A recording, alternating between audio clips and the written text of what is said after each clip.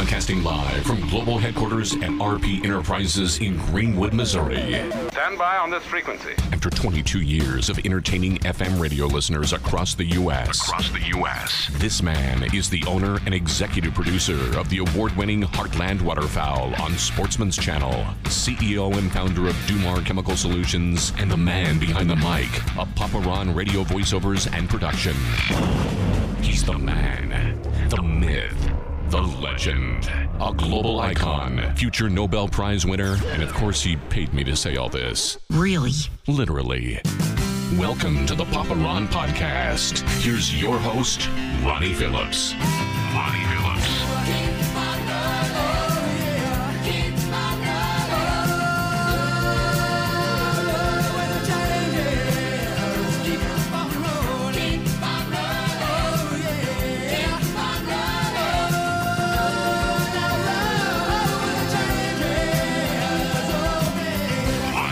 Welcome to episode 31. We're excited to be back bringing you another episode of the Papa Ron Podcast. And before we introduce this podcast, or the guest of today's podcast, let's say hello to Brown Piercy Cattle Company, and thanks to them for being a proud sponsor of the Papa Ron Podcast. For years, they've been breeding registered Angus cattle for generations with one thought in mind: quality beef for customers. And their goal is to deliver prime-graded beef directly to customers' homes more affordably than you can purchase them at the store. Better beef conveniently delivered at a lower price than the grocery store, and you can find them online at brownpiercycattle.com.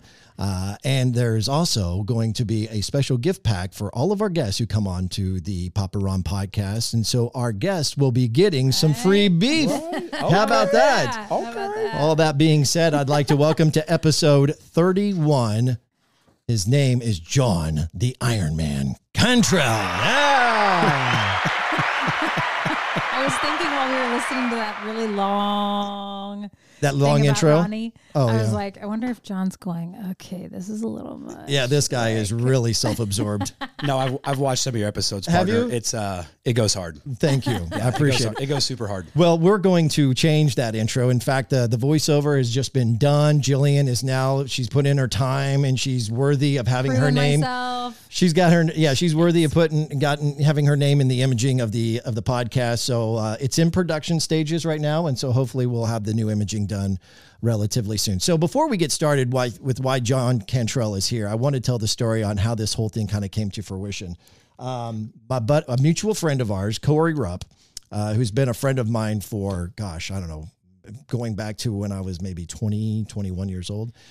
And we were buddies at K-State, and we've just been brothers through the years. And he had called me while I was gone on a Heartland Waterfowl trip and said, hey, I've come across these tickets, or I've got these tickets to this big boxing match. It's going to be happening at I keep wanting to call it the Expo Center, but it's actually the Stormont Vale Center. Event Center. Event Center, okay. And he's like, yeah, it's going to be on Showtime, and it's going to be cool. And one of my buddies is going to be boxing in it. And he's like the Kansas heavyweight champion. And he's going to be fighting the Missouri heavyweight champion. I'm like, this is really cool. And wow. there are floor seats, so we're going to be sitting up right next to the ring. I'm like, never really been to one of these things before, but I'm a sports geek. I'm down. Let's go. So then I show up, and I'm sitting there, and we're watching the fights before yours. And he's telling me about this guy, John, who I guess you guys train in the same gym. Right? We do. And he's kind of telling me your story. And I'm like, this is fascinating. This guy's really got an interesting story. And he's like, yeah, you should have him on the podcast. You're I'm like, perfect. This is perfect. this Okay. Producer Corey over here, right? Yeah. And then like 5 minutes later, I'm going back to the back to get a cocktail. And I run into a friend of mine from my hometown. Okay. Which her name is Tiffany Wushlager McManus. And she's telling me, so then I run into her husband, Matt, and we start talking, and they're telling me about their friend, Rachel, who invited them to the match. Okay. She's got an incredible story. She knows John, and they're like best friends, really close friends, right? Auntie Rachel. Yeah. And then they say, you should have her on your podcast. And I'm like, this trip is a write-off. Nailed it. I can write off drinks for everybody. Anyway, so that's the long, quick Cliff Notes version of how we got here today. But why don't you go ahead and hold up the belts, because you were the Kansas champion, heavyweight champion. And then after the fight that I got to see you you got the Missouri heavyweight championship. How about that? Pretty cool. Wow. Yeah. So there's so much to your story. I don't know where to start. In boxing is obviously a big part of what you're doing now, and you're training for another fight that's coming up. Did you say you're going to start training in April, or the fight's in April? Possibly fight in April. Okay. All right. And is that another contender or another opportunity to win another belt, or is it? No idea yet. Oh, you don't even know who you're fighting. Okay. How does that work? So the promoter will decide that they're going to put on a show, and they'll have several fighters in mind. Okay. And they'll see who they can reach out to that are going to be, what are going to be good matches, who they want on their show to sell, who's going to sell tickets, stuff like that. And then they'll reach out and start lining up a card. Okay. All right.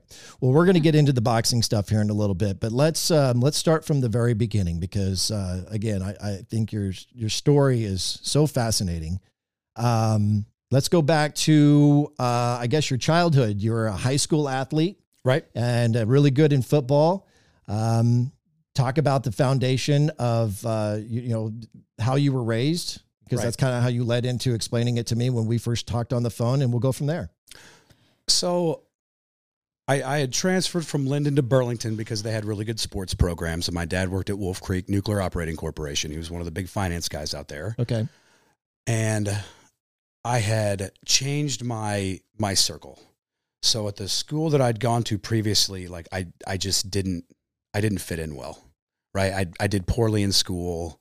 I feel like I wasn't being taught the right way, or I can't say that because it may have been, and I just wasn't paying attention or anything else, but it wasn't connecting with me, right? You really want to connect with your teachers. And when you can create that connection, that's where learning happens, right? Okay. And development. Mm-hmm. Mm-hmm. So when I'd moved to this new town, I had some really, really good teachers to start off with. And the school population, it was cool. You were in the in crowd if you did well, right? If you got good grades, and if you did your homework, and if you excelled in the programs, and if you were part of all the school stuff. So that's kind of what I did, where as I'd been kind of a outcast before, and my mental health wasn't great, and I was not diagnosed. I wasn't diagnosed well with attention deficit disorder. So, and I hadn't had the medications figured out right. That balance wasn't there. So when I got to the new school with the new teachers that had a different way of teaching, and I just kind of fell into it, right? Okay. The fresh start had helped. And I got into that crowd of sports and being involved in school and being outspoken and doing well. How old were you when you transferred? So for my freshman year of high school, I transferred right after middle school. Okay. There were some fantastic Burlington, Kansas comes up with some really good ball players. Tyrell Reed, 2008 national championship. Christian Brown, last year's national championship. Sure. I mean, we put out good basketball players. We keep talking about KU players. I'm sure there's a few Burlington people who may have played football at K-State, maybe. But I'm sure. I'm sure. Anyway, proceed. So my alcoholism started in high school. Okay, hold up a second. You were just talking about this great, good circle that you were just in. So to be in that circle, you had to drink? Is that what you're saying? Okay. Absolutely not. So how did you get off? How did that happen then? So that was a lot closer to home. So I grew up on Pomona Lake. My family moved from Wichita in the 90s when I was a little kid. And we had like a little lake community out there, right? Mm-hmm.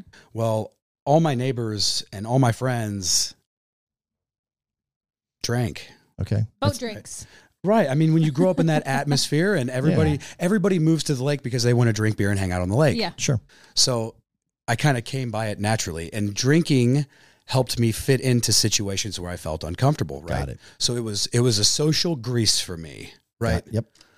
And that's kind of when the drinking started. And I started at a young age, and then I really started getting good at it in high school, but sports was still my thing. And then I got hurt my senior year. I hurt my back, and I hurt a couple vertebrae, and I had to go through the traction where they pull you apart and everything else. And I was just in bad shape. So I went from being really good at sports to drinking kind of became my new hobby. So when I made that transition from high school to college, drinking is what stuck. So I went to Wichita State. I started out at Wichita State, and I wanted to be just like my dad, like we've talked before. So I grew up in a family where, upper middle class. What was really drilled in for your character was, take honor in what you do, always be a good person, always help other people out, have integrity, be loyal, be kind. Right. This was what was drilled into me at a young age, but kind of like your situation, so my dad, I won't call him atheist. I'll call him agnostic. Okay. He had grown up in a Christian family, like my grandparents' house. And at some point in time, he had kind of fallen away from that. Right. And he kind of viewed Christianity as like a crutch that weak people lean on because they can't solve their own problems. And that was my view. Right. And I I'd started out at Wichita State. I had a year there, and then I didn't do well. I drank, my alcoholism was full bore. I wasn't doing well living there. It wasn't good. So I transferred and went to Emporia State, and I changed my major to political science and history. And originally in high school, like Vaughn Kaufman, he's the Blue Dot guy he used to be the Blue Dot guy in Topeka, but I was really good friends with both of his sons. They were twins, excellent athletes. Vaughn really thought I was going to be the president of the United States someday. Like he did, man. He believed in me. Okay. And I had planned on going to college, doing ROTC, then Marine Corps as an officer, and then JAG, and then outside law school, military pays for law, and then go the DA, senator, governor. Wow. Okay. You really had it all mapped out. I mean, kind of. That was the dream. Sure, I'll say that. sure. I don't know about mapped out, but I did. The finance is what you were doing at Wichita State, and was there something that once you kind of got into that, you realized that this isn't? I didn't want to be my dad. Gotcha. Okay. Like what he did and how he did it. My dad is such an incredibly intelligent individual, and my dad likes things black and white, and I'm more of a gray area kind of person. Okay. So like, I understand the draw to that. Like numbers don't lie. Yep. Right. There's a right answer and there's a wrong answer. There is a right, until you get into really theoretical advanced mathematics, like there's right and there's wrong. So I excelled in mathematics. However, when I got into taxation and managerial accounting and taxation accounting, I did not do well. Okay. But if I would have really applied myself, who knows? I don't know. I applied myself to drinking, and partying in Wichita, but that was about it. Okay. So I make my transfer over to Emporia State, and I get into this, and I'd gotten a DUI at Wichita State. Oh, okay. I got my first DUI on my within a week of my 21st birthday at Wichita State, and that killed the dream. That's no longer a possibility. At that time, you're not an officer in the Marine Corps if you have a DUI. Oh, okay. Doesn't happen. Okay. So that was kind of the first heartbreak that changed the plan, right? So fast forward, I get into Emporia State, and I'm taking the classes that I like and subjects that I like, and I start excelling. I mean, I make the dean's list. I'm doing really well. My GPA is going up. I'm making up for all the classes that I failed at Wichita. Everything's going really well. So while the drinking got better, it didn't go away. When you say got better, meaning you weren't doing it as regularly? Correct. Okay. Correct. I didn't know if that meant your tolerance had gotten better and you could be more productive. Right. Anyway, go ahead. I'm kind of joking. No, you're good. I went back to being a weekend warrior instead of having a reason to drink on every night of the week. Okay.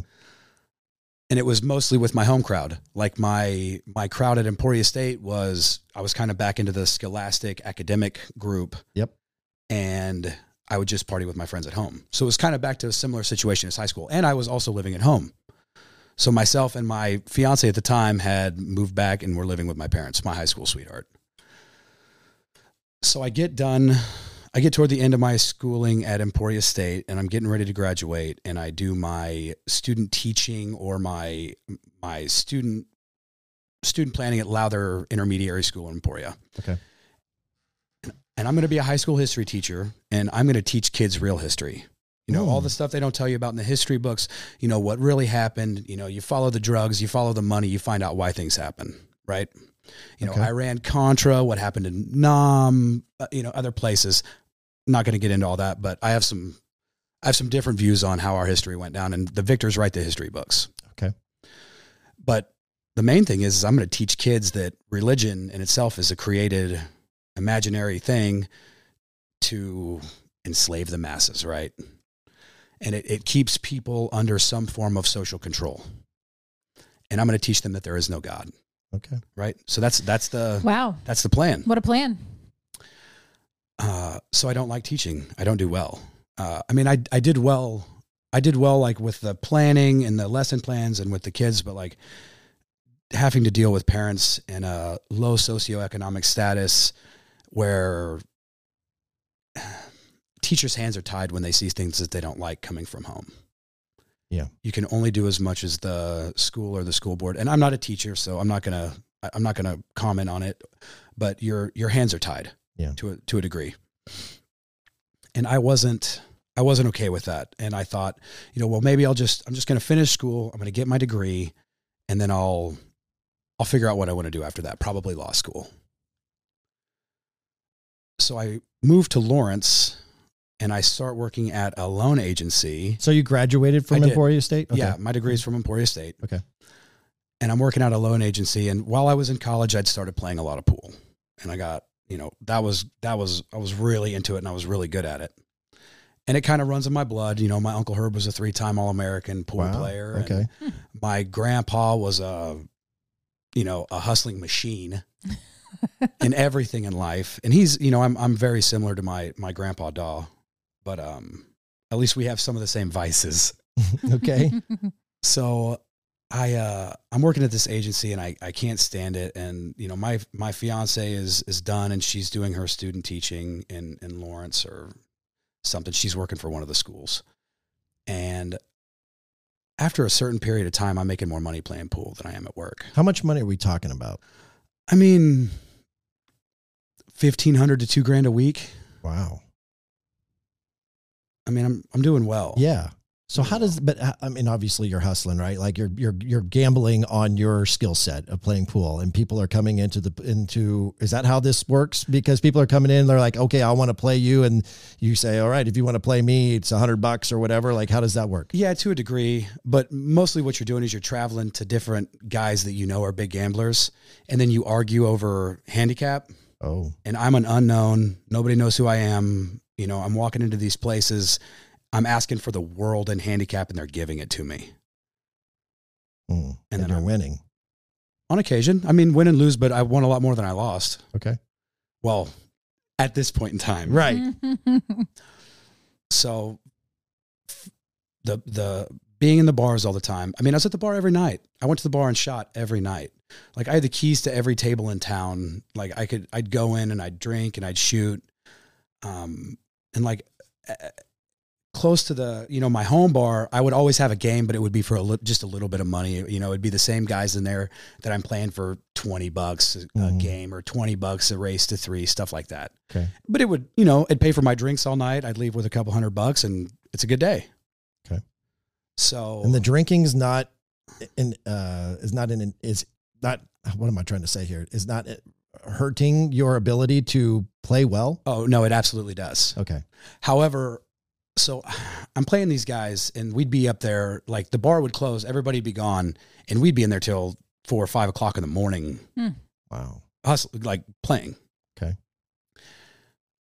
So I'd notice these guys, I would be getting drunker and drunker as the night would go on, and they'd be drinking just as much as me, getting just as drunk as me. They'd go to the bathroom and come back, and they'd be bright-eyed and bushy-tailed, and then they'd start firing balls in. So I had experimented with cocaine and speed and, you know, whatever else prior to this, like, you know, through high school and in college. But I hadn't had the freedom to make my own choices. Like, I always had to go home. So, you know, I didn't want to get in too bad a shape because I never wanted my parents to see me in bad shape. Mm-hmm. So it was a lot more balanced. Okay. Well, I'm living with a friend now my girlfriend and I are living with a friend, fiance and I are living with a friend, and I don't have anybody to answer to but me. I can do whatever I want. And being at the bars all the time and being around that crowd and, you know, just the way I work, I started getting heavy into drugs because I noticed, you know, I could do it. I could put it down. I could be a weekend warrior to start with. Mm-hmm. And I'd be at work on Monday and I'd be fine. You know, well, it started to progress into, you know, I'm not leaving the bar till 6 o'clock in the morning. I got to be there to open up the store and do the count and get everything ready by, you know, 7:45, 7:30, 8 o'clock. And I'm tired. Like, I'm ready to go to bed. So I start using at work. Right. And I do that for a few months before I'm finally like, I'm making more money playing pool than I am at work. Like, this is a hindrance. So I quit. I leave. And pool becomes my job. So it was shortly after that the drugs started taking over, and I lost a massive amount of money. And how much? A lot. You don't know, or you don't want to say? I don't want to say. It was a lot. Like 5 figures? 5 figures. Yeah. Okay. Yeah. mid-5. Right. So I need to come up with this money because I don't have it. I was playing on lead, and after the first 2 sets that I lost, I didn't have any way to come back. And gambling is, I mean, with my addictive personality, gambling is right there with everything else. Sure. So I needed to make up money fast. I made a couple phone calls, and I had really good connections to people that sold drugs, and that's what I started doing. And I was exceptionally good at it. Right. I've always kind of been a salesman. I've always been charismatic. I got moxie. You know, I'm a fairly likable individual, I guess. And you know a lot of people because it sounds like you spent a lot of time in a lot of different bars where it's easy to network and get to know people, and then they're not necessarily friends, but they're bar acquaintances. And I think we've all at some point in time in our life have had that experience, right? Right. They're your friend when you're at the bar. Otherwise, you don't really know them that well. Correct. But now you have something to offer. Right. I do. I have something to offer everywhere, at every bar that I go to. The bartender knows who wants what. They always do. They know who's doing what they want, what their type is, you know, what their thing is. And once I got to go with the bartenders, it made it really easy. The bartenders would do most of the work. Okay. Which I never really thought about it that way, Ronnie, but you that's exactly what happened. Yeah. So I get to where I'm just doing the drugs and playing the pool, and the drugs completely take over. I mean, it happened fast. Methamphetamine is, I don't know. It's the devil, man. It really is. It really is. And the effect that it had on me and the person it turned me into, you know, and how scared I was all the time and how paranoid I was and the damage that I, you know, did to my family and my friends. And I just wasn't around. Like I didn't want anybody to see me that way. You know, I had this chip on my shoulder still from growing up in the family that I did and doing well in sports and having all these friends and, you know, having these accomplishments. And, you know, I didn't want anybody to see me in the shape that I was. Like I'd lost 60, 70 pounds on meth. I was skin and bones. I was a wreck. Meth. Wow. Yeah. I was a wreck. When it wasn't just meth, you know, I was still drinking, and anytime anything was around, I'd use it. You know, coke, opiates, anything. It didn't matter. Anything that would put me in a different frame of mind. So, Ronnie, something you got to realize, man, is since I was a little kid, I knew I was missing something, right? And I think we all kind of have this hole in us. We do. We have this hole in us, and we try to fill it with things. You know, a lot of people try to fill it with money. A lot of people try to fill it with food or gambling or you know, whatever makes us feel good. Right. Sex, relationships, whatever it is. We try to fill this hole. And Ronnie, I just had this insatiable hunger to try to feel whole because I didn't feel complete and I never fit in anywhere. Right. I'm a chameleon. I can change my colors based on my surroundings.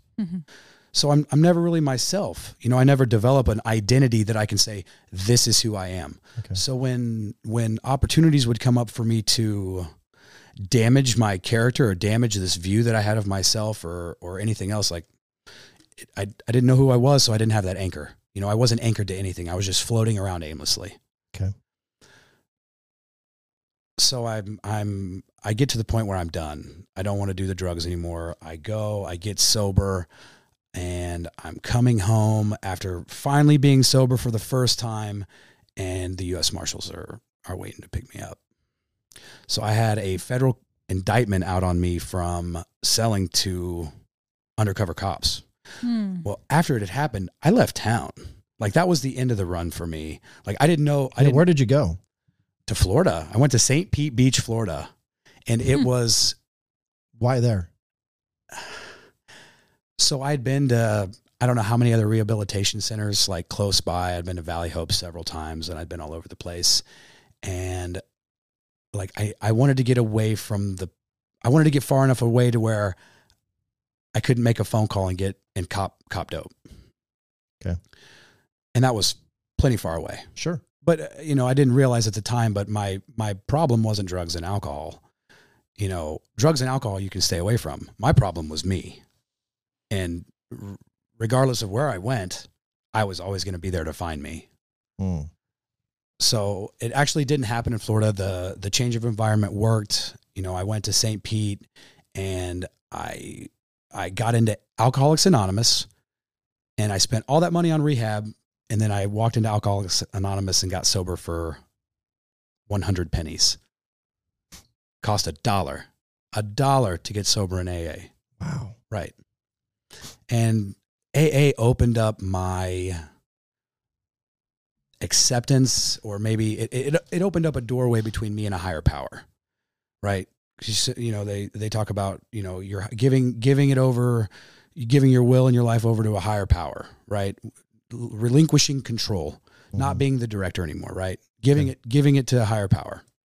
So higher power was my first, kind of was my segue. AA was my segue into Christianity. So I'm there, I get sober, I come home, everything's going really well. I done like 130 meetings. So 90 and 90 is like the big thing they push. Like if you really want to get sober, do 90 meetings in 90 days. And I done, like I said, 130, 140 meetings. I was going to 2, sometimes 3 meetings a day. I never missed. I'm doing exceptionally well in Florida. My Tom Murphy, who was my sponsor at the time, he was a big real estate investor and he had a big property management and he did all kinds of stuff down there. He had his hands in everything. And I'm going to move down there and I'm going to work for him because he's getting to retirement age. You know, he sees my drive, he sees my passion, he sees my, you know, if I set my mind to it, like it's going to happen. Okay. And he's like, I'm going to bring this kid down here to work with me and like, I'm going to help keep him sober. So I come back and the U.S. Marshals are waiting for me to come back and they pick me up. I go to CCA and CCA is?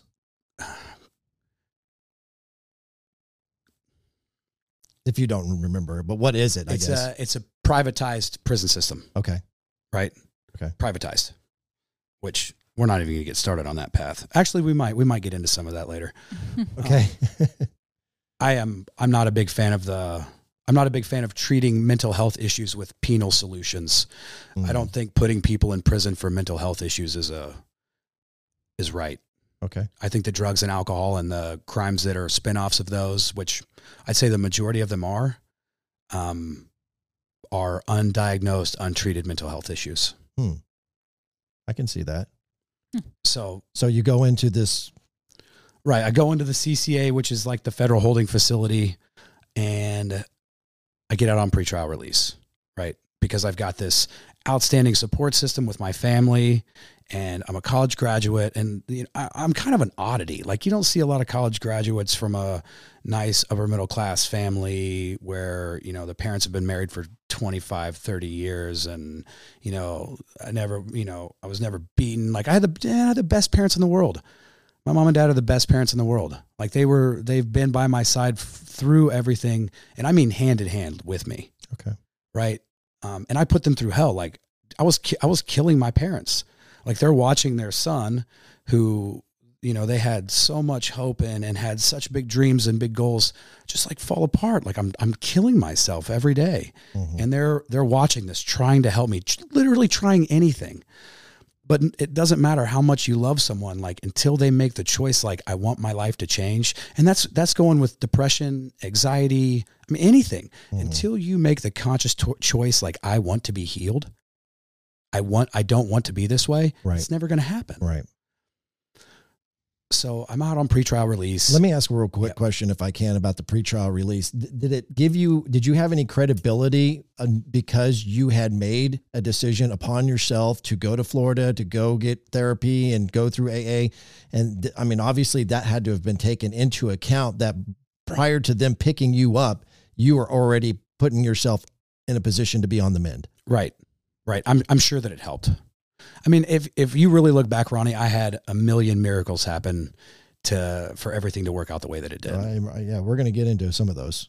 So I'm out, and I think I'm home for 2 weeks before my subconscious tells me like, hey man, you're getting ready to go to prison and your life is over. And the only thing I ever wanted to be, like really be good at since as long as I can remember, was I wanted to be a good dad. Mm-hmm. I did. I wanted to be a good dad, mm-hmm.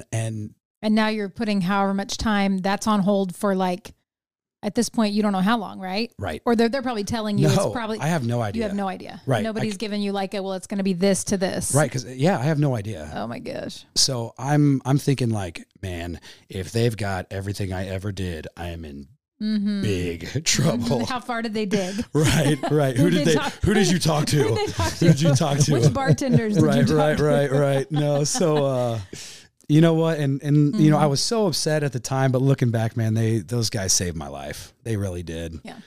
It's 2020 hindsight, but they did. They saved my life. So where are we at now, year wise? Like, so 2012. Okay, so how many years? So we started with Wichita State. A year later, you go to Emporia State. Which what year are we looking at around? Right. So there? I graduated in May of 12, and this would have been mid. So right now we're in 2013. We're in mid 2013. Okay, so a year after graduation, Basically. when the U.S. Marshals are taking you in. Yeah, basically it was about a year and a half. Yeah. Okay. So I start using again, and. Now, was that because that you said my life was screw over? It? Yeah. You said screw it. I want to go find a party, or you already down on your luck and an old friend who did use brought you in. Yeah. It was. Sorry, Jules. I'd get lonely and I'd want to go see my old girlfriends that I left because of the dope. Mm-hmm. Okay. And I knew that as long as I was around them, I was going to use it. But when I left, there was a drive to, I wanted to see how they were doing, because it's, Ronnie, like, it's such a dark world, man. And people are really hurt. And, you're seeing, people that have, generally what I saw with the people that I was around is there was something that happened, and I never had that. I can't look back in my past and say, that's why I became addicted to drugs. It doesn't exist. I have no excuse. Right. Mm-hmm. It's the culmination of that story, the whole, and never really feeling like I fit in and not knowing who I was. It's a lot of different things, but the majority of the people that I was around, like, there was a reason why they were using meth. There was a reason why they were using opiates. There was a reason why they were drinking. Well, sure. And so this is your fiance's no more. No, we had gotten into a hot mess in Raytown, and it was not good. And in Raytown, of all places, Raytown, Missouri? Raytown, Missouri. Okay, but you're living in Lawrence. Buddy, I was all over the place. Was she a user? That puts you in a compromising position to answer that, huh?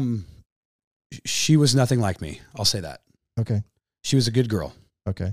So, I basically... Does she know of your use? Oh, yeah. Yeah, she knew, but so not to the degree that it was.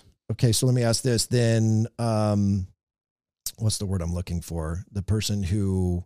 there's a word for it, where they help that person. Enabler. That's exactly the word I'm looking for. Did she enable you? So she enjoyed playing pool, and she enjoyed that life, and she liked that I was I'm kind of a cool guy, right? You are a cool dude. I think you're a cool dude. Well, I wasn't then. Okay. I wasn't then. I do. What was it you were you said winning. earlier? I'm okay. Yeah. I'm just okay. Before we started okay. hitting record, Yeah. I looked in the camera and I said, Jillian, you look fantastic today. And I said, John, you look okay. That's the joke. So everybody knows. But you're a cool dude, man. I like you. I'm glad. I see what you're saying. Like, she likes playing pool. You're good at pool. You're winning money, which Right. is good for her too. Right. Well, right? and we started dating my sophomore, junior year in high school. Like, we've been together forever. You had a big history. Right. Yeah. Right. We've been together for a long time. So, like she was committed, and it got to the point where, like I said, things got hot, and I knew where my life was going. Like, I didn't know what was going to happen, but like I had somehow at some point in time made the decision, like, this is who I am, right? Like, this is my life. I'm doing this. And dude, I'm a 120-mile-an-hour person. Whether it's in the right direction or the wrong direction, like I'm going. I can relate to that in some ways. Yes. Right. You know. So at what point then, I guess getting back to Jill's question then, as we're trying to kind of figure out before you're going to the pen, that does, I guess what I wanted to get out of her question is that did the separation from her, because she's your fiance, right? That was the last anchor that I had. I'm completely free floating now. Yeah. Right. And did that put you in a tailspin emotionally? Were you absolutely? Yeah, I would imagine it did. And then, so then you get a little bit more reckless. And then at that point it's like, I surrender. I'm going to Florida. Right. And so that brings us fast forward back to where we're at. She's not one of those people you call on. You're trying to find women who you had relationships with to fill the loneliness void. Right. And they were users. And so that was where you were filling your hole. Right. Well, and every time I left, I tried to take people with me. You know, I would make the decision that, hey, we need to stop doing this. So this needs to be done. So I would try to take people out with me. And then afterwards I would go back after I'd gotten sober and try to pull people out. And inevitably I would end up getting high again. Did you try to call her the fiance? Oh, several times, man. Several times. She wouldn't have it, huh? She rightfully didn't have it. Yeah. So when we split, I basically was like, listen, this is going to get bad. I don't want you to be around this anymore. And she left, and she turned her back on that life, and that was it. Like, that was literally it. And then afterwards, like, her parents were trying to protect her. And like, anytime I tried to call or talk to her, cause I had realized that like, I just lost somebody that I really, you know, and, yeah, man, no, she started a new life. Okay. Thank goodness, because I was a hot mess and I was leading us nowhere fast. So you're going back, you're using again, you're reconnecting with, old flames, for lack of better ways. Was there an addiction to sex there, if you don't mind me asking? Yeah, I mean, was absolutely, that okay? man. And the drugs and the sex, the drug addiction and the sex addiction go hand in hand. I mean, it's all, man, once you're in that world of like, we live in a fallen world, but there's layers to it. Like, this is really fallen. Like, these are people with really hurt souls, like myself, trying to find love, or you know, and at some point in time, I think you kind of get addicted to like the sadness of everything. Right. I don't know, but or it's a justification for whatever, like, oh, that new hurt or that new sadness, which is really probably all the same sadness, but like, oh, like it's a new hole. Like, right. but it's okay. I'm just, it's just because this hurts. And I'm just, once I feel better, then I'll be better. Correct. And then you just, it's like this, right? No, it is. It's it. Yeah. That's it. If I can explain my life from puberty to my early 20s, it's an absolute roller coaster. Yeah. Which things haven't really changed a whole lot. It's just the bumps are the hills and valleys are a lot smaller. When you start using again, do you get in trouble again before you actually become incarcerated? So I've got a girlfriend, right? And she lives in the same neighborhood as me, and she's connected to my local friends. I'm growing up on the lake. Okay, before we get into that, sorry, I gotta Is this get some. before the marshals or after the marshals? After the marshals. Okay, so what is the timeline then from the marshals, and then you know that you're going to have to go serve time, right? right? So how long are you out? Like a month. So you get a new girlfriend in a month. Because you called her your girlfriend, or we've is she been just friends and we'd seen each other, and she is family to really close friends of mine. okay? Right. And she'd had her own troubles with addiction. Okay. In fact, she died 6 years ago from a heroin overdose and left a baby daughter. That crushes me to hear that. Yeah, it's horrible. It's horrible. And she was probably one of the sweetest, kindest people you'll ever meet. But So Marshall, so because I'm trying to figure out the timeline too. So the Marshalls, and you're like, I'm in trouble. This is deep. This is bad. Right. But they don't hold you. It's not bad enough that they're. yeah, my parents come and get me. I'm Okay. out on pretrial release. So do you have like an ankle Okay. bracelet or something, or is there any kind of like house No. arrest or anything? I mean, not really. Okay. Okay. Not really. So Sorry if I'm asking dumb questions. you're okay. But I've watched a few You're okay. movies. yeah, no, I'm not on that level yet. Okay. I'm not Okay. quite there. But it's only a month or so that Right. you're in this space. Okay. Right. So it was a month, 2 months, something Yeah. like that. Okay. Short time. Right. So I am at the bar in Pomona, and it was a private club called the 700 Club. Which means, I think the address was 700. oh, okay. You have to Do make you know- $700,000 a year to be in this Do you club. know why that's No. funny that a bar is called the 700 Club? Do you know Because the old Christian. there was an old Christian show. Right. Like when I was a kid that was on channel 50 in Kansas City, and it was like Pat Robertson and the 700 Club. And Yeah. it was Really, I never just knew like that. So funny. Yeah. So that's That that's is funny. Yeah. Okay. coincidence. Okay, anyway. Yeah. So you go to the 700 Club and get bombed. We're bombed, man, and we got really stoned before we. Sorry, we didn't get stoned. We got really high before we left, and then we go there, and she's I think she's bartending there, and we get hammered, and What's the difference between high and stoned? so You just said I wouldn't got really say- stoned. Wait a minute. No, we got really high. So And I wouldn't say like getting stoned. I think is reserved for marijuana. okay. I think like I wouldn't say I got really stoned on methamphetamine. Gotcha. You know what I mean? Okay. So we're there, and I'm drunk, and I'm really down on myself, and my depression had been getting worse and worse, and now that I'm I just got done having all this sober time, and I'm finally sober, and like I'm rekindling my relationships with my family members, and they're starting to like believe in me again and trust me and everything else, and I'm pissing it all away, right? And I'm like, why me? I get into the woe is me, and I just decide kind of like, man, I don't really think I want to live anymore. So I get in my car and I'm driving, and it's late, and my girlfriend is leaving a minute behind me, and I just take off, and I'm driving way, way, way too fast. On purpose. Like, Right. Like, You have a I mean, just desire- reckless. Like, I don't care if I live or die. okay. So I'm coming around this corner, and I kind of just decide I don't really want to live anymore. And I close my eyes and I let go of the steering wheel, and I end up going off an embankment on 268 highway right before you get to Green Acres and the dam to go over the lake. And my windows are rolled down, and everything that's in my car goes out the window. I'm not wearing my seatbelt, and my car is flips. What are you driving? I'm driving a 2009, 2010 Nissan Maxima. And Okay. It was my grandma's old car, and it was fast. Okay. It was really fast. It was a fun car. But it wasn't like a big super duty like SUV Oh, where it was going to no. protect you from No way, man. Everything went out the window. Everything. except for you. Except for me. Makes no sense. So the car stops rolling, and I'm digging around trying to find a cigarette, and I had a pack of Marlboro sitting on my lap, and I had hit so hard that they had exploded on impact. And I'm digging around. And the reason I'm telling you that is because I was looking for a whole cigarette, and all there was shredded tobacco everywhere.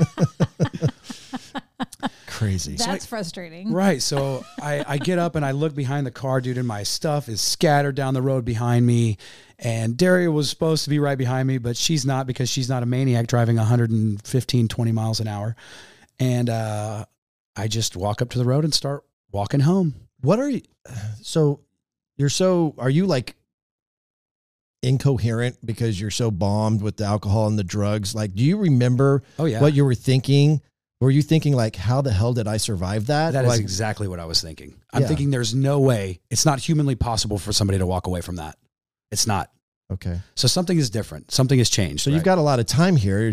Well, maybe not a lot of time because she's coming down the road, but you've got some time to kind of evaluate this mess that you've left and the damage of this vehicle and where the car ended up. And now you're walking up to the road.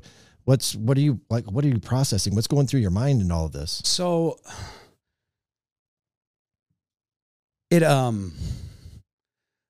so I'm a digester, right? Like I sometimes with stuff like that, like it takes me time to digest and like inform my thoughts. Yeah. My wife gets mad at me because she thinks I'm mad at her when I'm really just trying to digest like our conversation, because, you know, I think with important things, it's worth taking your time before you talk. I could do better at that. Me too. You're not alone. Jules, you in our boat? Oh no, gosh, I'm perfect. Amen. My husband's not here to. I'm going to text him to listen to this episode. Yeah. Anyway, so you're digesting everything that's taken place. Right. And it's not making sense. This is something completely new. I'm in uncharted waters right now. And a couple minutes later, my girlfriend catches up to me and she asked me, she's like, "Is that your car back there?" And I'm like, "Yeah." She's like, "Oh, John." She's like, "Get in the car." And so I got in her car and got my cigarette. Finally. Finally, for crying out loud. Mm-hmm. Got my cigarette, and, you know, she's just telling me on the way home, like, there's no way you're okay. Like, there's got to be something wrong. Nobody walks away from that. Mm-hmm.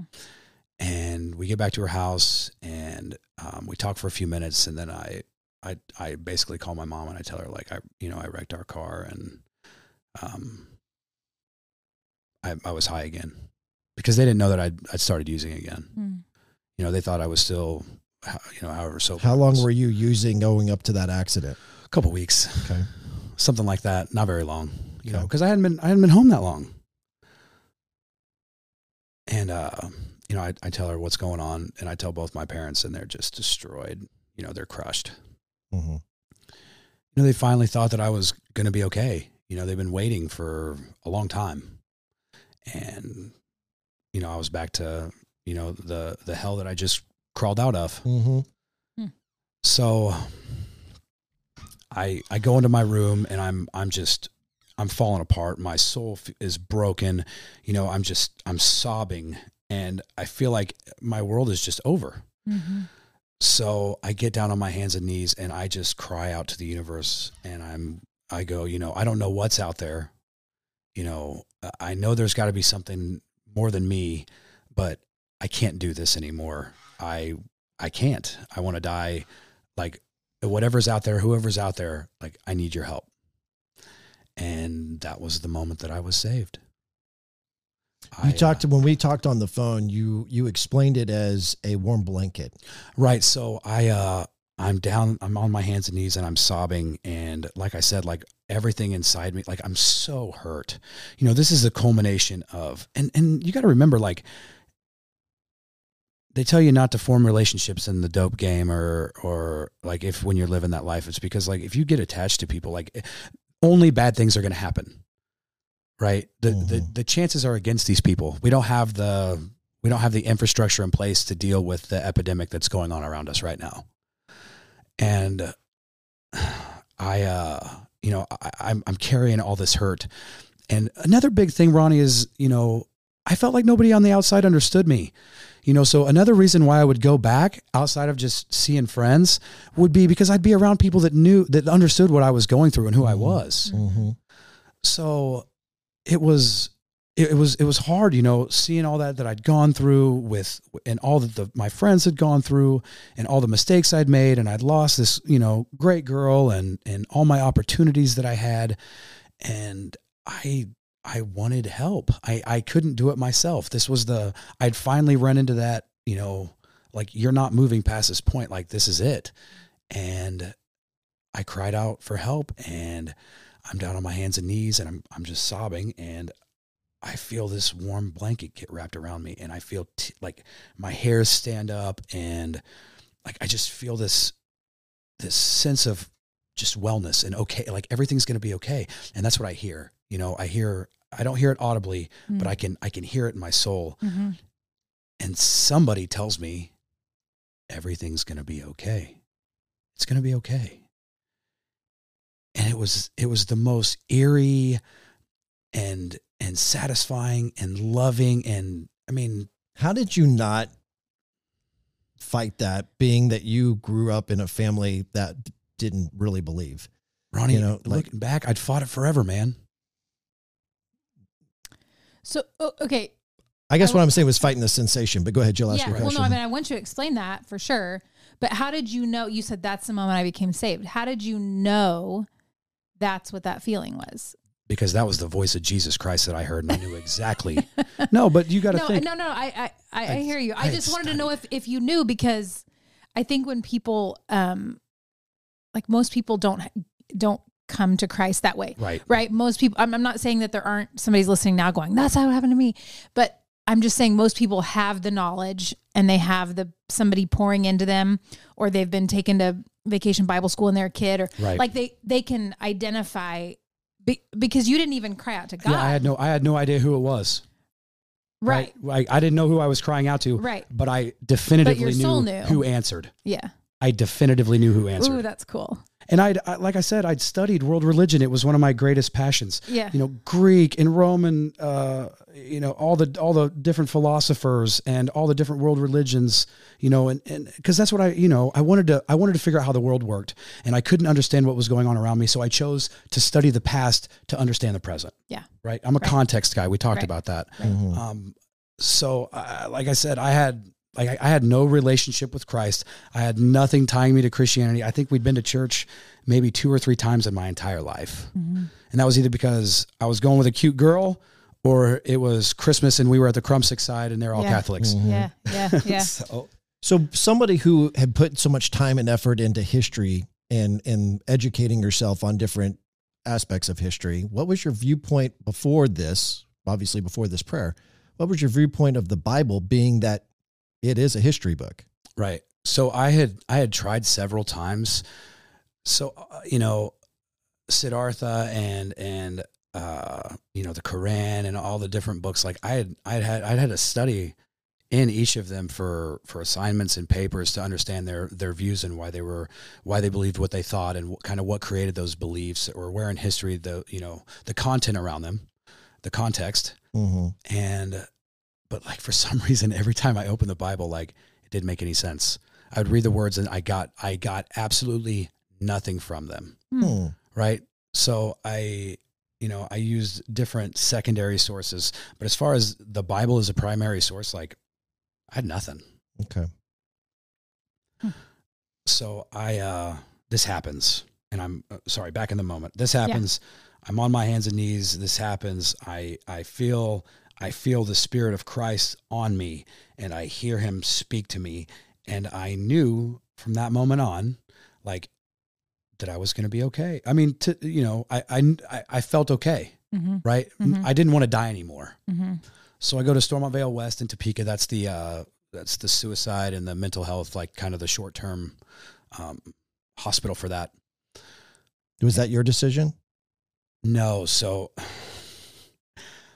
the cops showed up first after the accident, and then the ambulance showed up right behind them. The police were trying to arrest me for a DUI. Okay. And the ambulance showed up, and they're like, no, like, there's no way this kid is okay after looking at that wreck. We're taking him to the hospital right now. Mm-hmm. Like, you can figure everything else out after we get there, but we're going to the hospital. Mm-hmm. So I get an ambulance and go to the hospital, and from the hospital, like, you know, my parents are there, and the doctor's in, and they're like, John, did you try to kill yourself? And at first I was like, no, I'm fine. And then, you know, my mom was like, John, tell the truth. And something in me had changed. You know, like, I was out of lies, man. Yep. Like, I had lied myself out of lies, and I was done. Okay. You know an addict's lying? No. His mouth is open. Really? Okay. Never heard that one? I never heard that one. Put you on to some game. I guess Jillian, she's nodding her head like she's heard that one. Sorry. Yeah, I've heard that before. Yeah. I'm the dumbass. So anyway. That's all right. Well, I'll remember that one now. So you admit then to your mom and the doctors and everyone that it was a suicide attempt. Right. And at that point, then I guess my next question then was, I mean, is it possible that they could write you a DUI even though you're admitted into the hospital? And did they do that? No, I didn't end up getting a DUI. So the police just was like, this guy's got bigger problems. We're not even going to waste our time on him anymore. I don't know. I'm not going to, it was a God thing, brother. Yeah. How long after though? Because what, I mean, like, are we talking, cause you wrecked the car, girlfriend picked you up, you go home, you fall on your knees, Jesus talks to you. The ambulance shows up. The ambulance or shows the cops up. in the So ambulance you would have show up. still been drunk. Oh, for maybe, sure. Like, for sure. okay. Yeah. I'm still like heavily under a lot of influences. If they would have taken a blood sample, I would have had all kinds of shenanigans in my system. So yes. Okay. And I just lost what I was going to say. How long were you in the hospital? No, I was going to ask, did you have a scratch? Did you have a concussion? Did you have anything? Nothing. I had some pulled muscles in my back from the like impact of the roll. Yeah. Nothing. Not a scratch. Unbelievable. Julian, my AA big book that I had in my back seat was torn to shreds. Like I still have it. Mm-hmm. I still have the book. Mm-hmm. It was destroyed. Okay. The pack of cigarettes I had in my pocket in a box was destroyed. I couldn't find a single cigarette, and I get out of this thing without a scratch. Crazy. How long did you spend in the hospital? So I spent the night at the hospital. Okay. Next day, Stormont Vale West. Which is the suicide place, right? Right. The mental health suicide watch place. And I'm there for 3 days, and the only thing I took with me was my Bible. So you had a Bible? Oh, yeah, everybody's got a Bible in their house. Well, I wouldn't assume that. If you said your family was agnostic, that they don't believe, I'm not going to assume that they have a Bible in the house. Right. I mean, so like I said, like my grandfather had been heavily into the church in Wichita before they moved up, and my dad's beliefs had changed sometime while he was in college. Okay. And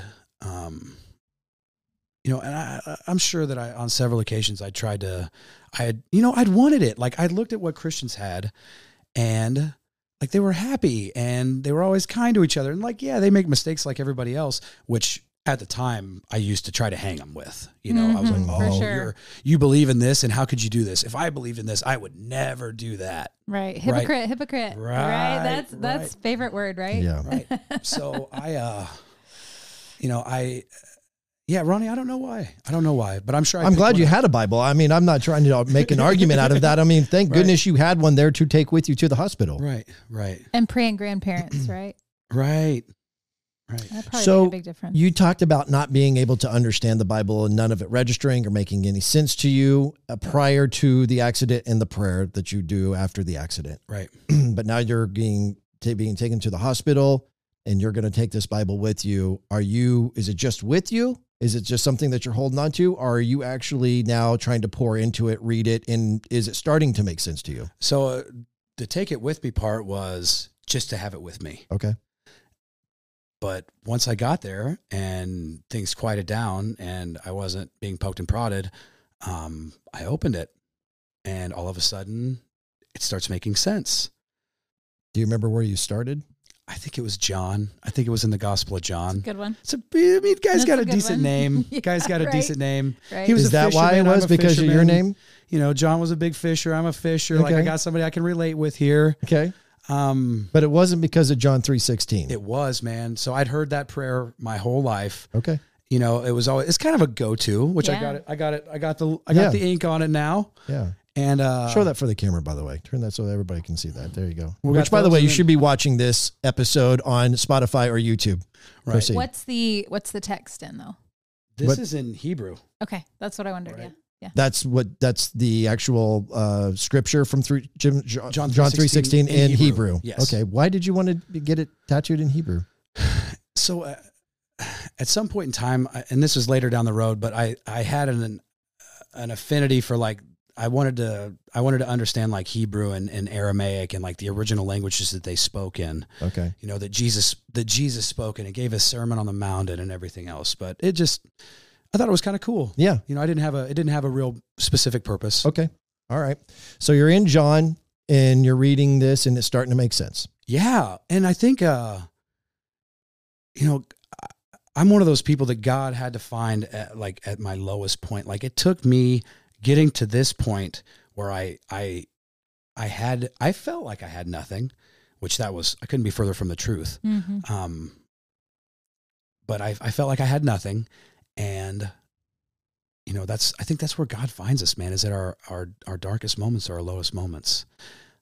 Because that's when we're open to the idea of letting him in. Right. Mm-hmm. I don't care who you are, at some point in time in your life, like you're going to reach a situation or a moment that you do not have what it takes. You do not have what it takes to handle. Mm-hmm. Right. Mm-hmm. Yeah.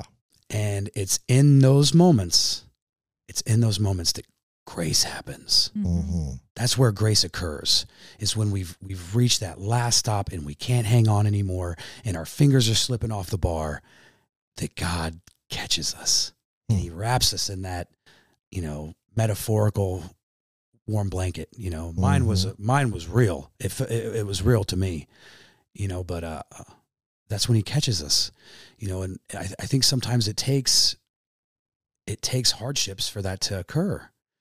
If I would have lived the life that my dad did, and I would have gone through Wichita State and gone through all my history or my accounting and finance, and I would have gotten a good job at the power plant, I may have never been saved. So thank God that his plan for me was to travel the path that I did, because now I can be eternally grateful for that. For sure. Okay, so we're going to find out what happens then after you get out of the hospital and you start getting into scripture, but we'll take a quick little break because you brought a gallon of water that you need to get some hydration going here, because you've been talking a lot and you're kind of in training, and so hydration is very important right now. The Papa Ron podcast also brought to you by Clean AF. Clean Polish Protect, specifically formulated to protect and beautify surfaces, including plastic, vinyl, rubber, and carbon fiber. Water-resistant formulation is safe for use on gloss and matte finishes, and makes the cleanup process easier by forming a durable coating that repels mud, dirt, and debris. I really do know how to read. Apply and lightly buff to a dry sheen. Perfect for all the power sports enthusiasts. Purchase online at cleanabsolutelyflawless.com or in-store at Dell's Power Sports in Grain Valley, Missouri. I gave you plenty of time to take a drink, and you didn't even take one there. I thought maybe that was going to give you a little break there after all the talking that you were doing. Well, after all your radio stuff, I thought we were going to go to a radio timeout. Well, yeah. See, the thing is that I didn't want to go back to use any of the old imaging, because I got this new imaging that's coming in. So we're in a transition period here to where I'm just going to do these reads live. All right. So you're in the hospital for 3 days. You're saved. Right. And what happens when you get out? So I get home and I basically tell my parents that I'm not doing any good on the street, and that I want to start serving my time. Right. Because I know I'm going to get something is going to happen. Like I'm not going to walk away from this with nothing. And I had some close calls, and I'd gotten some pretty good breaks. I should have had a second DUI when I was in Lawrence. I drove a mile down Iowa with sparks flying out from underneath my car, and somehow didn't get a DUI. I got arrested, didn't get a DUI, which I think there was some other stuff going on there. I think I'd been roofied while I was gambling, and I don't know. So fast forward, I decided to start doing my time. We ended up going to the Big 12 basketball tournament. And it was on a Wednesday, because I'm turning myself in that Thursday. I'm rendering myself to the marshals, and we go to the game, and I talk to my parents, and I see my nephews, and I see my sisters, and I see everybody, and I'm like, I'm going to be okay. Like, this is okay, and everybody's terrified, and I'm like, I'm good. Like, I really am. I'm good. So I turn myself in, and I start doing my time. And I wait, and my sentence comes up, and they finalize the charges that are gonna stick, and the other ones that are gonna go, and I'm getting charged with distribution, and I got sentenced to 60 months, which is the mandatory minimum for distribution, and I start doing my time. Wow! So I start out in Leavenworth. I'm there for some time, and God immediately starts putting people in my life to help me on my journey and to build my relationship with God. I'm trying, if you don't mind real quick, how old were you when you go in? 23. 23. You're how old now? I'm 33. So 33. This is 10 years ago. Okay. I need to grease that. Go ahead. So God immediately starts putting people in my life to help me out, to understand the Bible, to understand, what it means or what God's saying, what God's saying not only to us now, but what he was originally saying to his people then. Mm-hmm. And I just start walking this path. And fast forward, I end up qualifying for RDAP, which is the Residential Drug Abuse Program in prison. I transferred from Leavenworth to Forest City, Arkansas, and I completed that program, and that program guarantees you a year off your sentence and 6 months halfway house. Mm. So all of a sudden, my time is a lot shorter, right? Because I qualified for these. And there's some God things that happen to make everything work out with that. But I'm doing really well. This is the first time I've ever been free in my entire life, and I'm behind prison bars. Hmm. That's a weird way to, that's not where you're supposed to find freedom. Right. I mean, what I mean? Like, I didn't say that correctly. Most people don't look at freedom by being in prison. Right. Did you, had you ever been to jail before? Like for a DUI? Yeah, for my DUI in Wichita. But you'd never been like incarcerated to this level. So no, not even close. Were you scared? Like, because everybody's heard the stories like, well, you better don't drop the soap, and all those kind of stories like that. Did you have any sense of fear because of the unknown going in there and the kind of crowd? Yeah, of course. Absolutely. So what was the perception versus the reality? I mean, the perception is what you said, right. It's the movie Shawshank Redemption style. Mm-hmm, yeah. Right. And it's honestly, Ronnie, it's kind of like summer camp for bad kids. Like everybody's just kind of in there hanging out and playing cards and playing basketball and kind of just getting by. I mean, and it's rough and the food sucks, but your perceptions become your realities, my friend. If I'm perceiving life as some crap hole, then that's probably going to be how I view what's going on around me. Okay. I'm looking at, like, I've got this new grasp on life. Mm-hmm. I've got a purpose to live. Mm-hmm. I've got a reason to keep going. I've got something to look forward to. I have a job to do. I have a job. Mm-hmm. I have a job. Mm-hmm. God wants me. You don't walk away from that accident, Ronnie.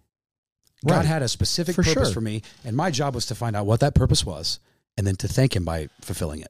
So I'm trying to get a better understanding of what it actually looked like in the pen. And you've kind of given me a 30,000 foot view of it, but I'm guessing you've got those people in there like you who are kind of redeemed and they're looking to change their life.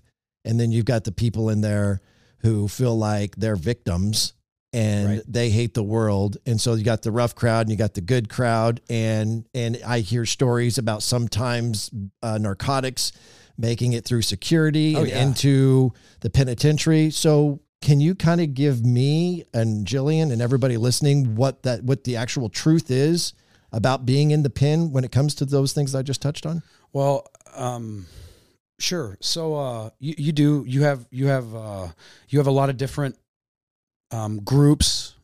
You have a lot of people in for different crimes.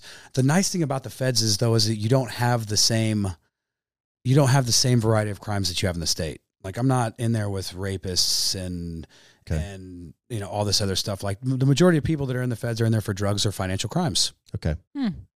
So you get your guys like, I don't want to drop any names. You get guys in there with big financial crimes, the guys that had gone to the universities and done really well and then started their own firms and then embezzled, or, the guy that was, I did time with the guy that was the banker for Poker Stars. He was one of my card partners. Well, that's ironic. Would you like to expand on that story? No, that's all right. Michael Vick spent time in Leavenworth, obviously. T.I. was at the same place that I was in Arkansas. Wow. Right. I mean, you got guys that, like me, that are in there for, a couple grams of dope. And then you got guys like Darren Atkinson that embezzled $1 billion from U.S. Fidelis. I mean, and then you've got, a lot of, you get a lot of mixed cultures and a lot of mixed everything else. But the majority of people in there are like, you've really done something. Like, you have succeeded at messing up on a grand level to be in the feds. You don't get you get knuckleheads, but you don't get knuckleheads like the state does. It's different. Okay. Right. So is there narcotics that are getting into security or people using in the pen? Yeah. How does that happen? I mean, Are the people who are working security? Yeah, that's what I want to know. I want to, dude. Yeah. I am an ignorant fool when it comes to this. I know nothing other than what I see in a movie. Is it? There's got to be some sort of conspiracy or something where the people who are running security and running the penitentiary are in on something. If they can't not know that there's drugs being used in their penitentiary. There was a 118 person indictment that went out on CCA before I left, like after I'd left. And the majority of them were people that worked there. Whoa. Right. I mean, think about it. Who's on the outside every day? Who has the opportunity to bring stuff in? I'm not gonna get super in depth, but man, when you privatize the prison systems, making the criminal justice system should not be a for-profit entity, and our prison systems are for-profit. CCA is for-profit. Okay. Well, that just rattled me a little bit. Never really thought of it like that, but I guess that's a rude awakening. You were able to find yourself in a good circle of people that would keep you out of trouble as a former drug user and addict. Well, and I think Ronnie, it's not all black and white, partner. I think a lot of the guys that were in that group, that were in the Christian groups and stuff like that were like me. They'd come from a spotted past. These guys weren't all, they didn't end up there being the lead singer of their church choir.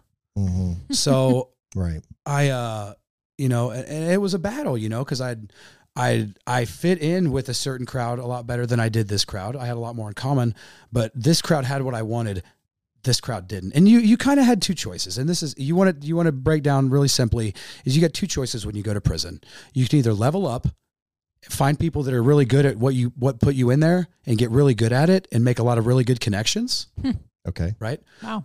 Or you can make the decision that you're going to use that time to change your life. Okay.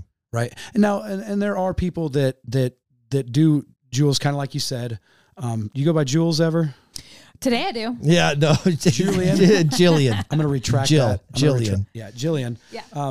There are people that stay depressed, don't get out of their bunks, right, and they're just miserable the whole time. It's a pity party for whatever their sentence is. Right. Yeah. But I mean, if you're in there long enough, like that goes away. It just does. You don't have eventually unless you'll get bored with that. Unless you don't want out, because it would go back, I would think, to the same thing you were talking about earlier of like, if you're in jail and there are drugs accessible and you're feeling bad, and you're like, well, this will make me feel better, and if you don't want to make a change, right. There had to have been a temptation. There's always temptation. There's temptation every day in everything we do. You were before prison and all of this that comes to a head. You found your identity in that circle of people. Right. We've established that. Right. You have a literal come to Jesus moment. Right. And from there, it was pretty much cold turkey. Right. That you are no longer, once you go into prison and you still see that circle of people and they're using in prison, and that generally speaking, you would gravitate to that. Right. But now you're surrounded by other Christians and believers, and I'm just trying to, sorry if it sounds silly to ask, but I mean, I'm as a person who sometimes has issue with temptation, like you never walked over to the other side of the aisle. Ronnie wants to ask me if I ever got high while I was in prison. Did you ever get high in prison? The answer is yes, I did. Okay. A lot? No, it was, it would, temptation would get me. Mm-hmm. I would smoke some K2. That was kind of the big one. They had smoke what? K2. Do you know what K2 is? I don't. Tell me what K2 is. K2 is like a synthetic marijuana. Okay. Right. And then Suboxone made it in. That was an easy one to get in. Suboxone is it's an opioid. They use it for people that are coming off of opioids.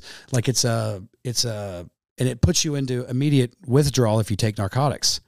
Right. But you can take Suboxone and it gets you high. Or buprenorphine is another one. And those would make it in. And I can think of a handful of times that I did get high while I was there. And the people that were in the prison that were Christians that were really trying to change their life, did you have an accountability partner? I mean, what did that look like? I guess I'll just back up. Did you have an accountability partner in prison? Yeah. I mean, I had several close friends that I'm sure I talked to about it, but I'm really just trying to understand, because this was an addiction that you had, and this was something where that filled your hole. Right. And now you're trying to fill this hole with what is supposed to be filled with, which is Jesus and Christianity, right? Right.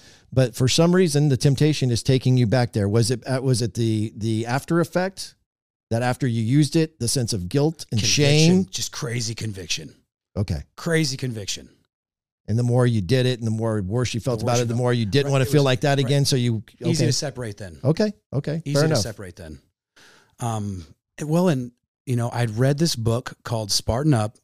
So real quick for Jillian, yes. Like Jack and Jill. Jack and Jillian. You can even just say Jill. Jillian. I sometimes just call her Jilly. Jilly. Okay. Yeah. Jillian.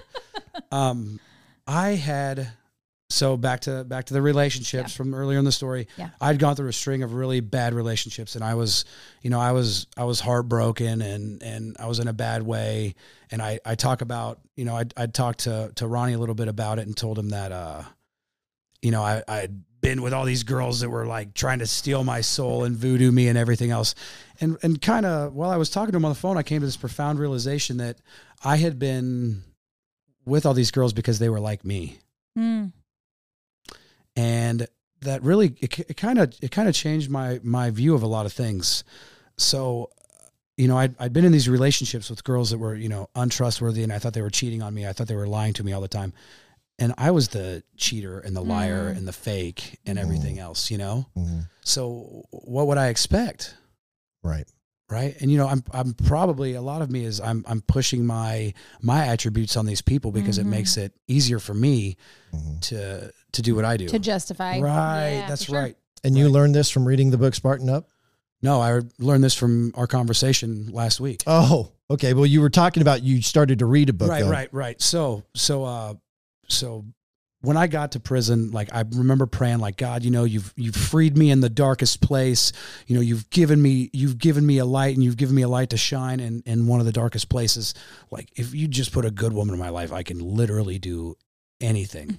Like, just put a good woman in my life. So I prayed and I prayed and I prayed the whole time I was down. I'm praying, and so it's a year before I get out, and I'm still in RDAP. I'm successfully completing RDAP, and I'm huge, I'm like 310 pounds.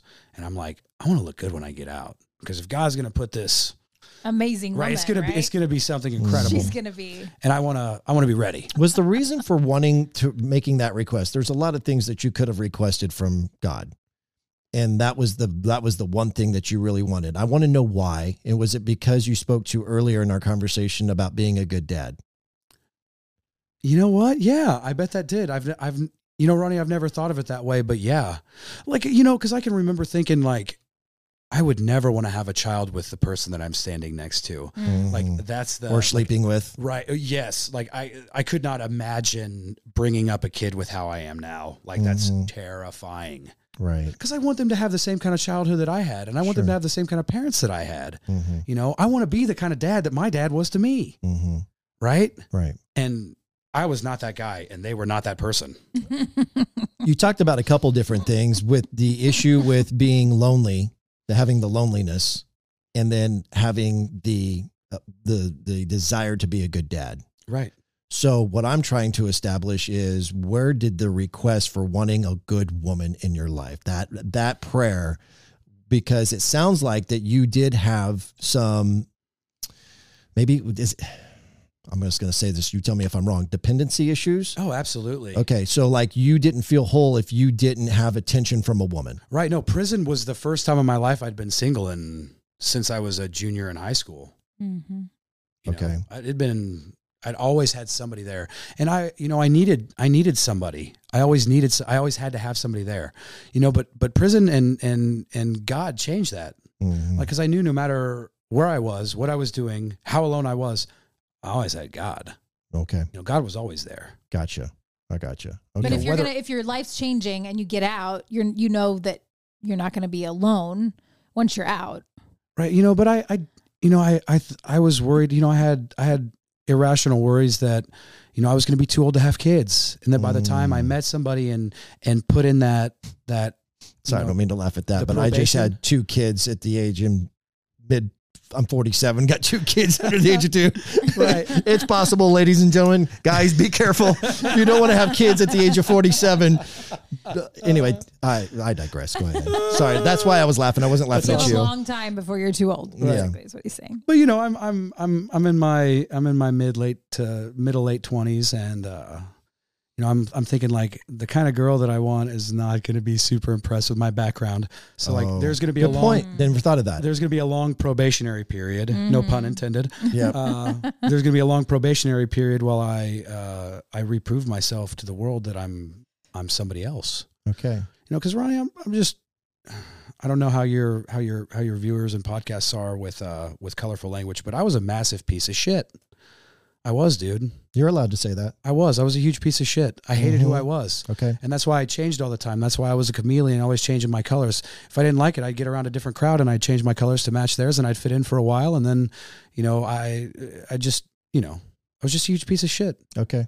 You know, I would lie or cheat or whatever to get what I wanted. To win. Right. To win. And or to whatever. There was no standard. There was no character, no ethics. I mean, it had just gone. It had gone. At some point in time, it had gone. Okay. And I think I realized like that nobody can fulfill the traits that I had in mind from my father that had been passed down to me.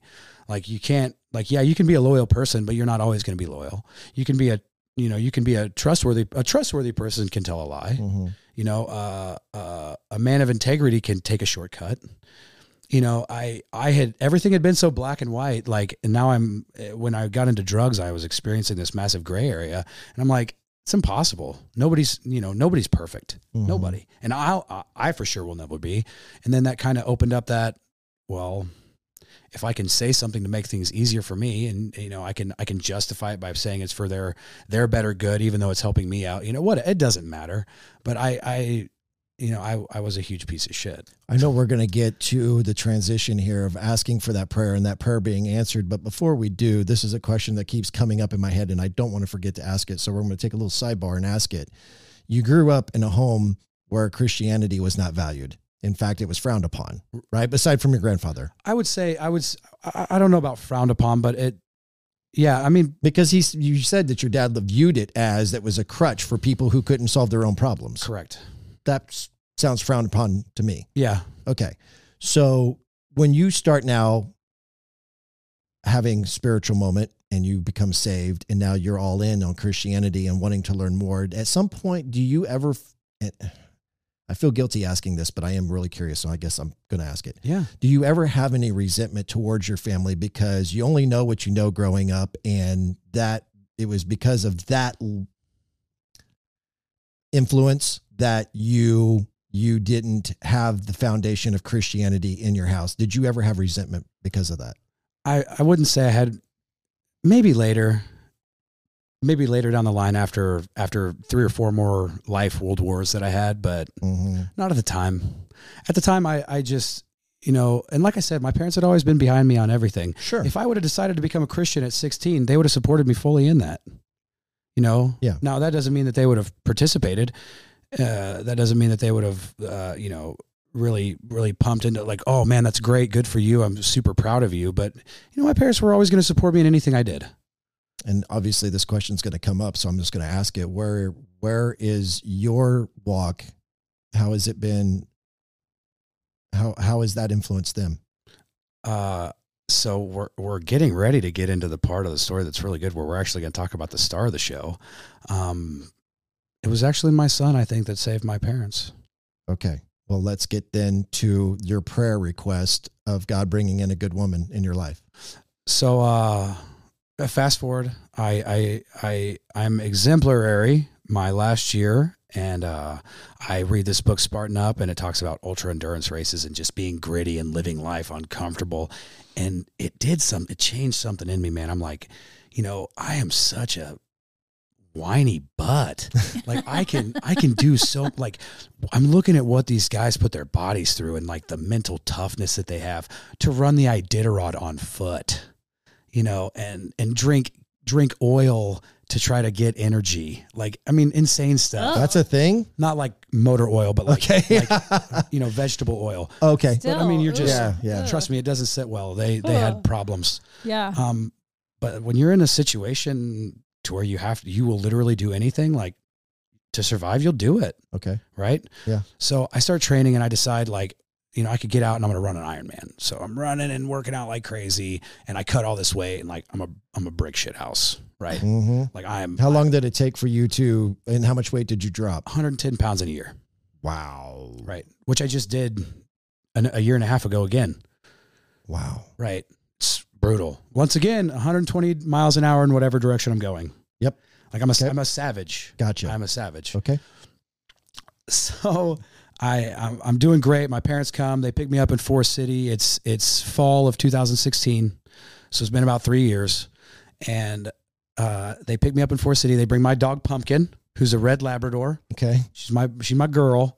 Old Punkin of Patiscumped.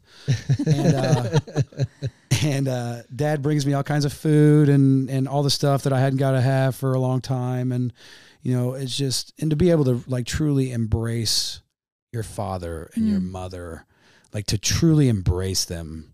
While I was in Leavenworth and in CCA, man, you're talking on a phone through glass. Yeah. And when you just want to hug your mom, like that's like what it did was it showed me how simple life could be, that I could be happy with nothing, which is something I never had before. Okay. I'd always, at any point in time, so my gambling debt that got me into everything, I could have called my dad and he would have wrote me a check, but my pride was too great. Okay.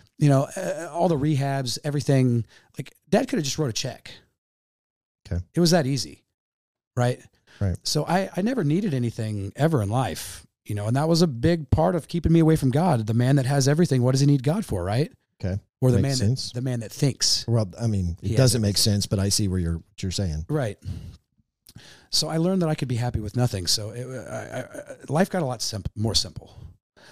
So I have all this stuff and I've got my dog and I get the opportunity to really just embrace my parents and spend time with them. And we drive back all the way to Mirror, which is the federal halfway house at 25th and California in Topeka, Kansas. And I get out of the car and I shake my future wife's hand. Whoa. And we've been married for almost 6 years, 6 years in September. Okay. Nice. Why? Who was she? Why was she there? Let's talk about the director. So Taylor, previously Hawks, now Cantrell, forever. Mm-hmm. Spoken with conviction. So I pull up and I see this stunning redhead standing outside. And I'm looking at her like, oh, like, who is this gal? Like, I'm so glad that I showed up when I did. And it turns out that she is in her senior year at Washburn. Okay. And she is doing like drug abuse counseling, like for her internship in her senior year of college. Mm-hmm. So this exquisitely beautiful young lady does my intake and gets all my information and gets me set up and gets me going. And she works there. So I can remember like a week later. So she thought my dad was super cute because she's into old people. And how old is he? At this time? Yeah, well, at 2016, right? So Dad retired at 55, and so he retired. He retired before I went in, and so he's in his 60s. 60. Yeah, he'd have been 60 or something at the time. Okay. And she just wanted to figure out what is old. No, like because I'm about 10 years from it, I guess. Yeah, anyway, go ahead. The older, the better.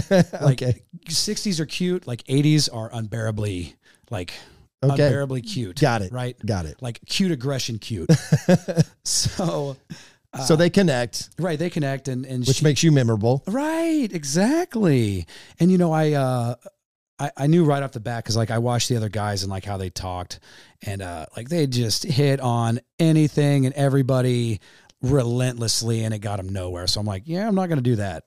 So I was just, courteous and respectful and kind and, a gentleman and I never, I was just, who I wanted to be. Mm-hmm. Prison gave me the opportunity to become the person that I've always wanted to be and it gave me the time to do it. Mm-hmm. Right. all my character defects and all my, being just a horrible liar and all my getting angry over certain things and jealousy and pride and regret and all these things that I could let go of. I let go of.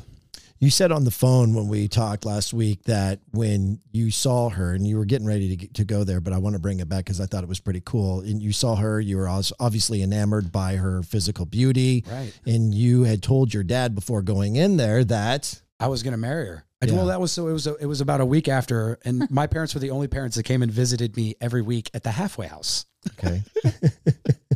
And she thought that was, I'm an oddity. I don't fit in with everybody else that I'm around. Mm-hmm. Right.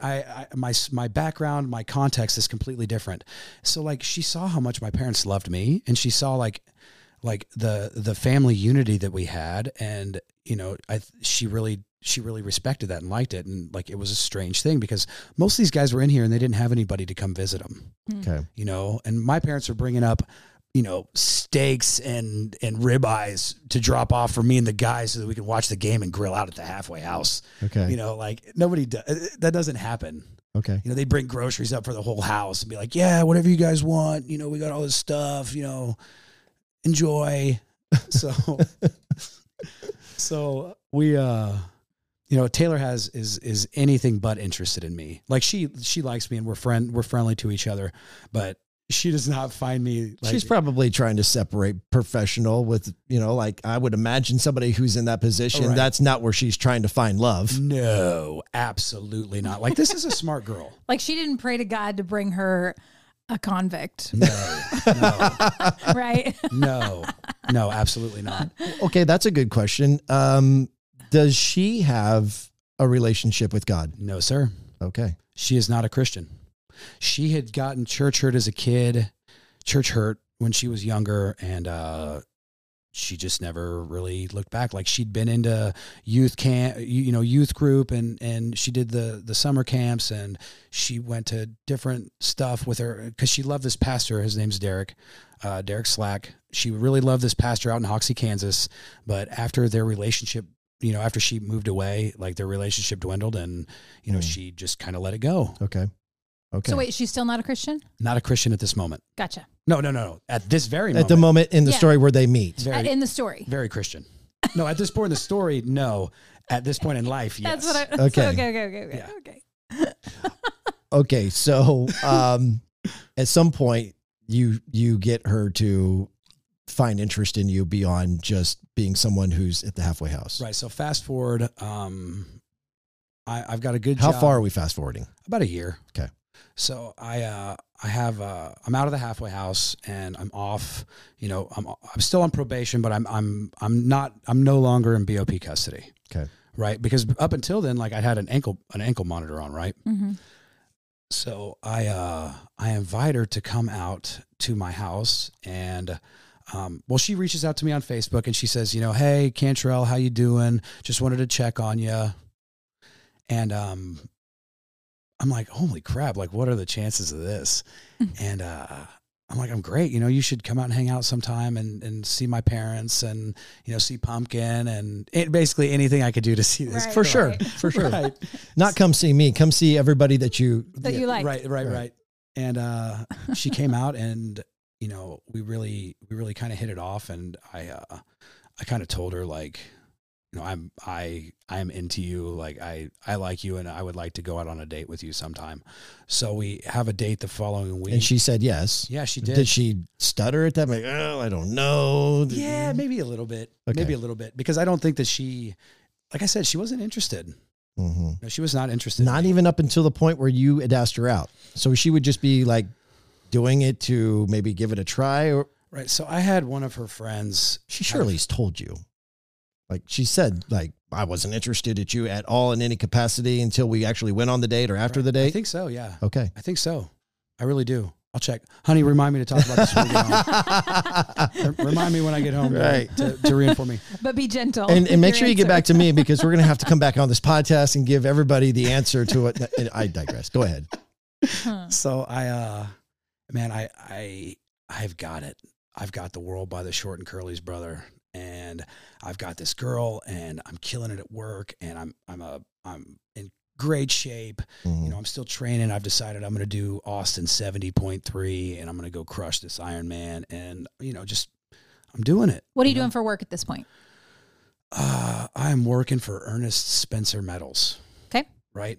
So I started out there with Neil, the owner, with an ankle monitor on. And when I left a couple months ago, I was a senior manager. All right. Wow. I started out as a temp making $9 an hour, and the owner of the company saw something in me. Nice. And walked me through the entire company to become a senior manager. Okay. Nice. Pretty crazy. Yeah. No, so but either way, I've got a good job, and Taylor and I really hit it off, and we immediately move in together, and then, you know, we decide, you know, I proposed to her a couple months after that, and we get married.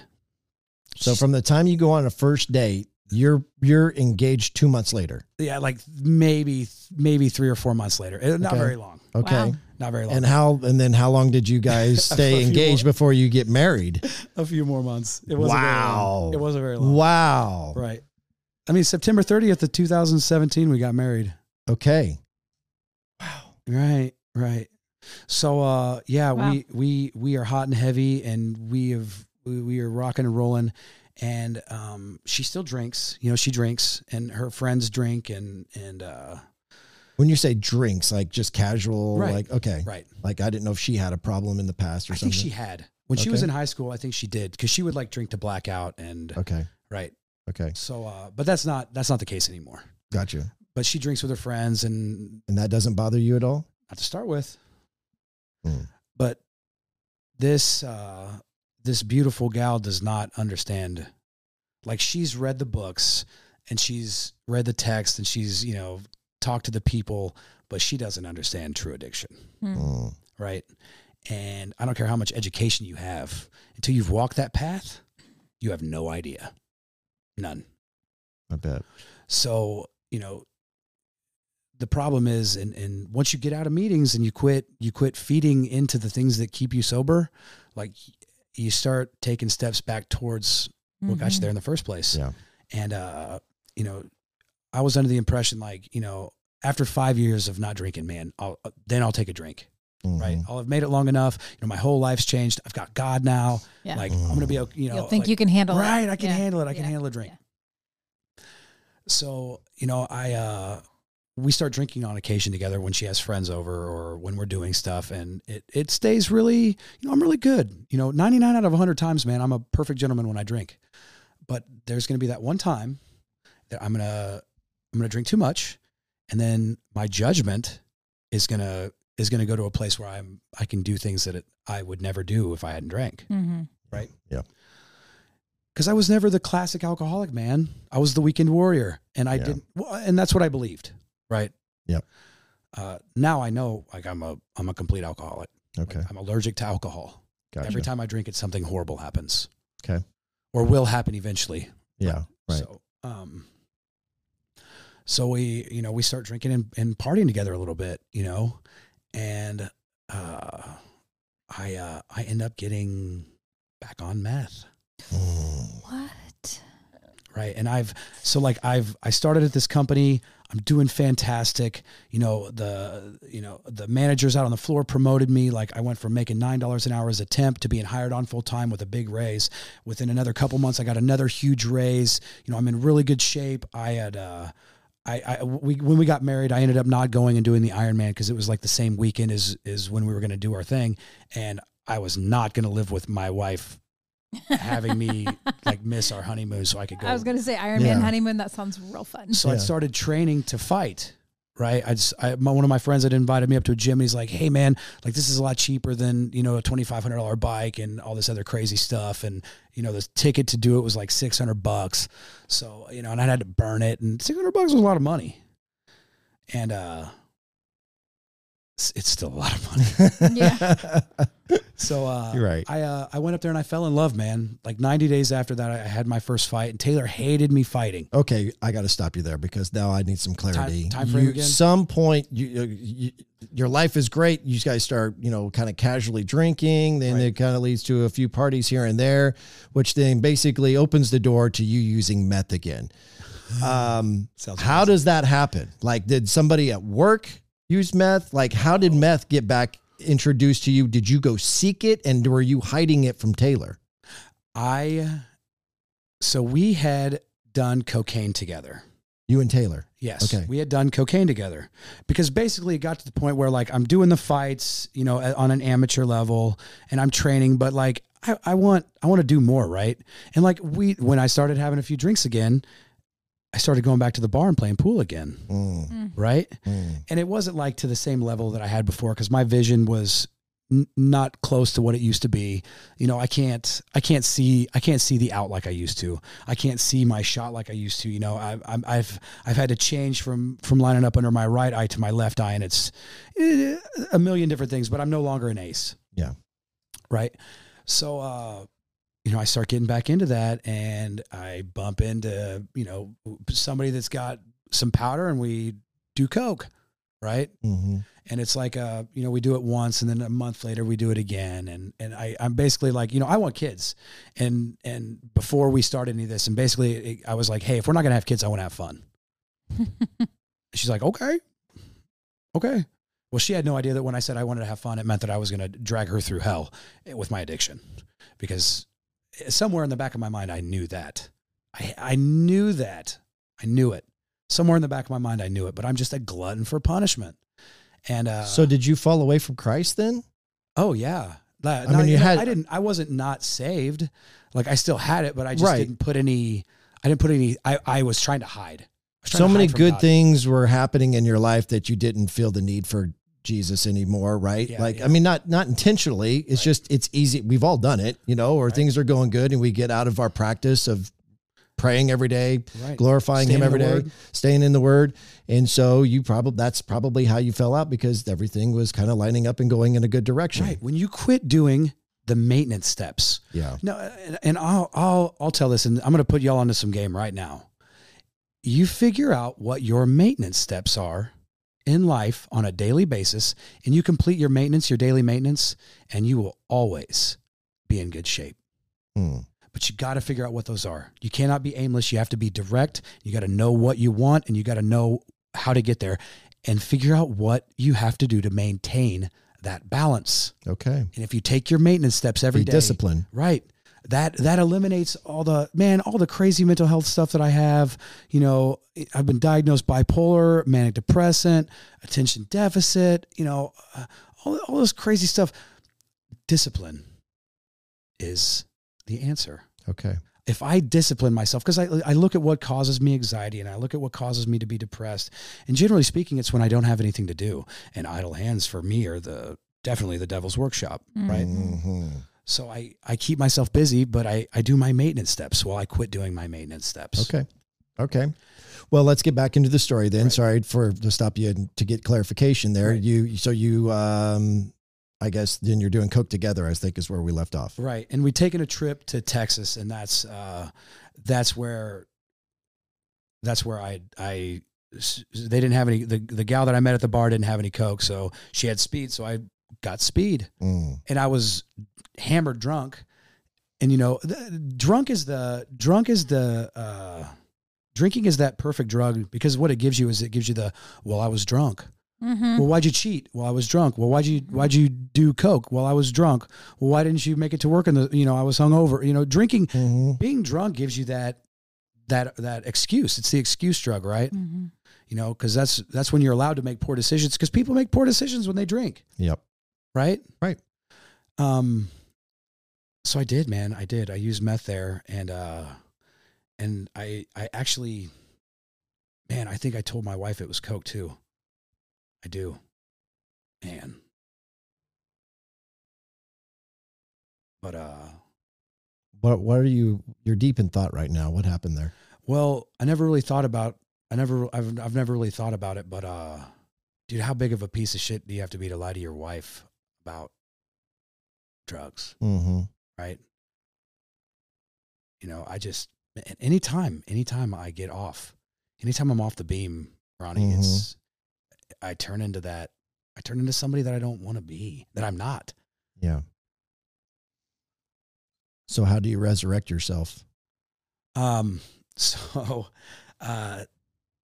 we get home and I am rapidly declining, and I've been promoted. Like, I'm doing exceptionally well at work. A position opened up in the office. I moved up from the floor. You know, they gave me a shot because I had a degree. You know, Neil's dad had struggled with alcoholism. It killed him. So like, Neil knew where I was coming from. He understood. And like, he sees this hungry kid that wants to work and is smart and that picks stuff up fast and that is always willing to go the extra mile and, you know, willing to do what nobody else is willing to do. And he gives me the shots. Like, anytime something opens and I'm interested and he thinks I have the ability, go Cantrell. You got this. Okay. So I've got this great job, and, you know, me and Taylor doesn't want to have kids yet. So we start drinking and partying together a little bit. And, I used on that trip that we had, and I came back and I kept using, and I didn't tell her. So did she find out? I think she knew, man. I think she knew. I mean, cause she would question me on it all the time. She's like, "You've got to be on drugs." Cause, you know, I'm just not me, and I'm using all the time. Well, and isn't this her job too? Like, her job is in the rehab counseling, or that was what she was doing as. Yeah. Did she keep that job through your guys', you know, courtship and marriage? No. Oh, okay, so she had left there. She had left there, and she was working for Lifehouse Child Advocacy Center. Okay. Right. And that had a lot to do with it too, because, you know, what she saw at work every day was gruesome, man. I can only imagine. I mean, you know, when all you deal with every day, like, you have these kids come in and they do their interview with SVU, and they talk about how their uncle or their dad or somebody molested them and how it's been going on. And then something may happen, something may not happen. Right. But you're seeing the darkest possible things in life, the most heinous things in life. And that's your job every day. And I don't care who you are or how strong your soul is, that is going to have an impact. That's her career still? No, she works for the KDOC, Kansas Department of Corrections. Okay. Right. And her boss loves me. Okay. So she knew something was wrong. She would question you. Right. You would just deny. I would lie, and I'm a good liar. And that's the worst thing ever, but I'm a good liar. Well, something must have come to a head. So I thought that she was one of these demon girls, and that I had gone through she had pulled the old double bluff on me, and that I had missed this whole time, and that she was working for the devil. And this is me under meth. Right. This is what meth makes me. Okay. And, you know, we didn't have our relationship. You know, she wasn't a Christian, and she was one of those whatever. And, so you're feeling victimized. Right, dude. And I kick her out. I kick her out. Yeah. How long are you married after? We've been married for about a year. Maybe, no, it'd been longer than that. 18 months, maybe 2 years. I can't remember. Okay. But, yeah, man, I took everything that is hers in our home and I put it out in the driveway in about 2 hours. Oh no. Right. Right. Okay. And she's beside herself. Yeah. Yeah. Right. And, because not to spoil, but she's not a demon girl, right? No. Okay. No, she's not. So she was just a real girl. Right. That was like just heartbroken that you had we kicked don't her know out. yet. Time will tell, Jillian. Time will tell. Right. But at this point, she still hasn't come to Jesus, right? Correct. And I'm still fairly convinced that she's not, but we'll find out. Wink, nudge. He's a Taylor. He's joking. Part 2. Okay. No. So she's kicked out. Where does she go back home to her family, or where does she go? Yeah. So I think she stayed with a friend for a couple of days, and then she got an apartment, like not too far from her parents' house, her mom's house. Okay. And so she's living there, and I am I'm running amok. So you're back in the mud. Right back in the mud. Now I'm not ever gonna like have more than what I'm gonna use on me. You know, I'm not, you know, I've got a good job. Mm-hmm. So like if I wanted to, I could carry this for as long as I could be okay at work, because I got paid with, I'm making more money than I know what to do with. I can remember when I started making $15 an hour. Like I can remember thinking like, man, if I could just make $15 an hour, I'll be set. and like, I'm making double that, you know, and, for me, like for a simple person that learned how to be happy with the bare necessities, like Yeah. I'm killing it. Sure. So yeah, we. So you're not necessarily going from 0 to 120 miles per hour with this being in the mud again. No. Okay. But I did, man. I started seeing other women, and I did. I cheated on my wife.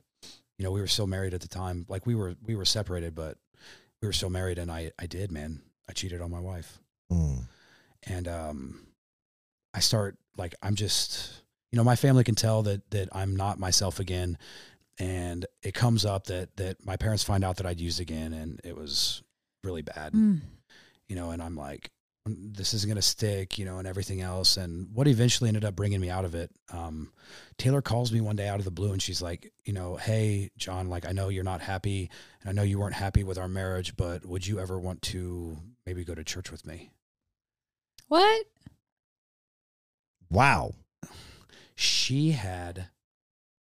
That had been the worst thing that ever happened to her.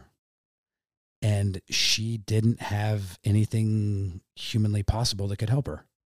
So she turned. That was her moment. That was her turn. Did she have a friend or somebody who was able to help her get started in that walk? Or was it kind of like you dropping to the knees and just saying, wrap me in a warm blanket?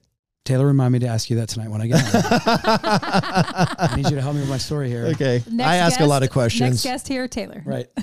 Right. Oh, I bet you she could tell some stories. Bro, Taylor's brutal.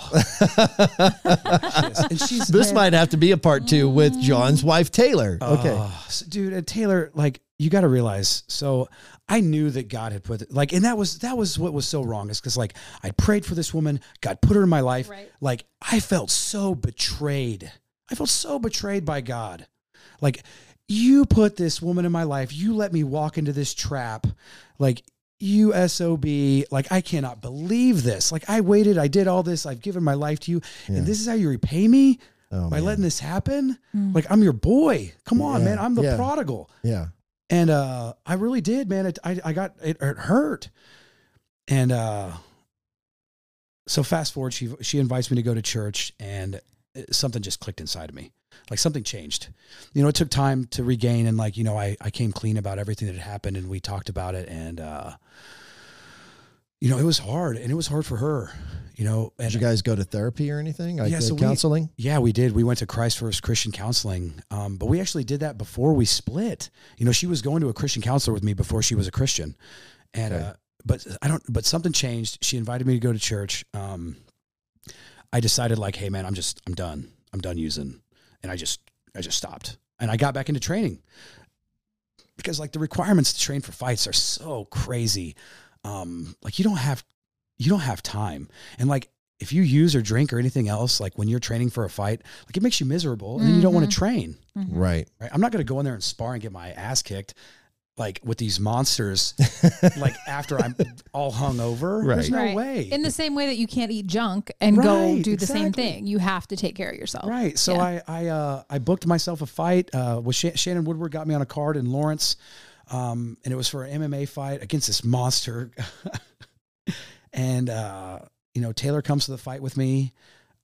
Or she's at the fight, and, like, you know, we're talking a lot more, and I'm going over to her apartment and, like, having dinner, and we're friendly again. And, I start talking to her about, you know, what I'd done, while we were separated, and everything that had happened.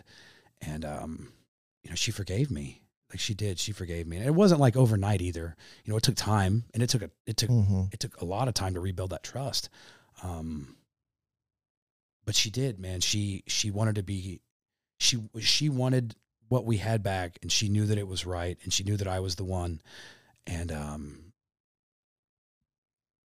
we started. And you had to have been re-energized a bit by her new relationship with the Lord. It changed everything, man. All of a sudden there was no way. You can't be both. It was a paradox, right? She can't be this demon girl and have been saved. It doesn't exist. They can't exist together in the same sentence. Correct. So I knew I was wrong. I knew that I was wrong. If I say that was the switch happened, really what it was that was a moment I knew I was wrong. When you took accountability and owned your problems. Right. And then I you know, as I started getting wiser, the more days I had away from from using, the more I started to realize, like, John, you're the one who's the liar.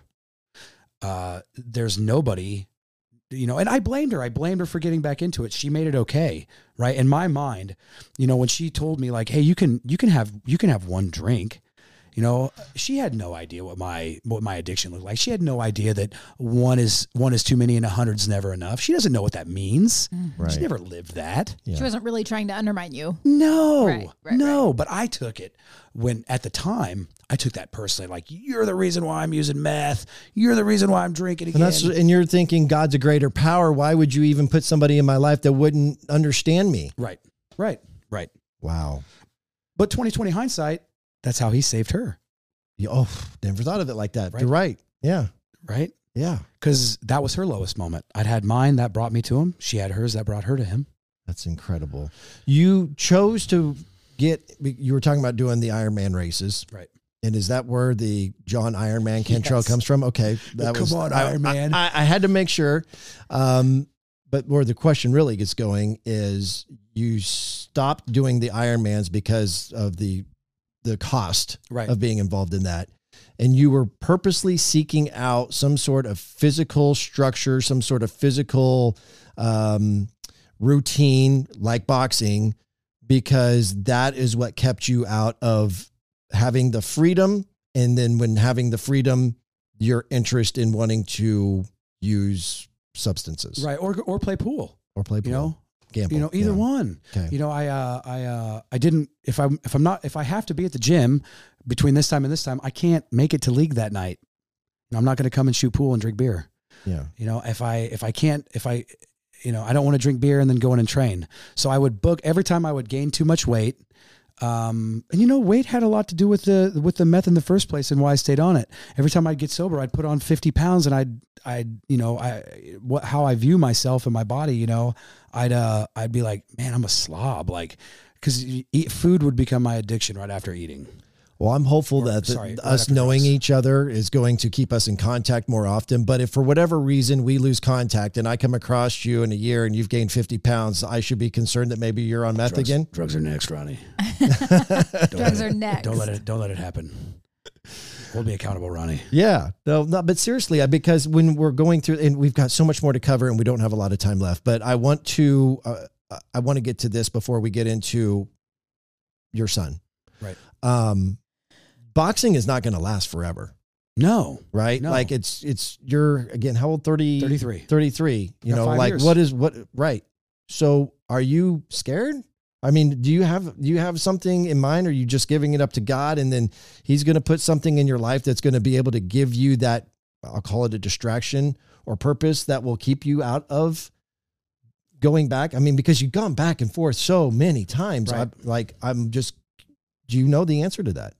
Have you ever heard of Andy Frizzelli? No? 75 hard, first form. Mm-hmm. 75 hard. I've heard of that. Mm-hmm. Yeah.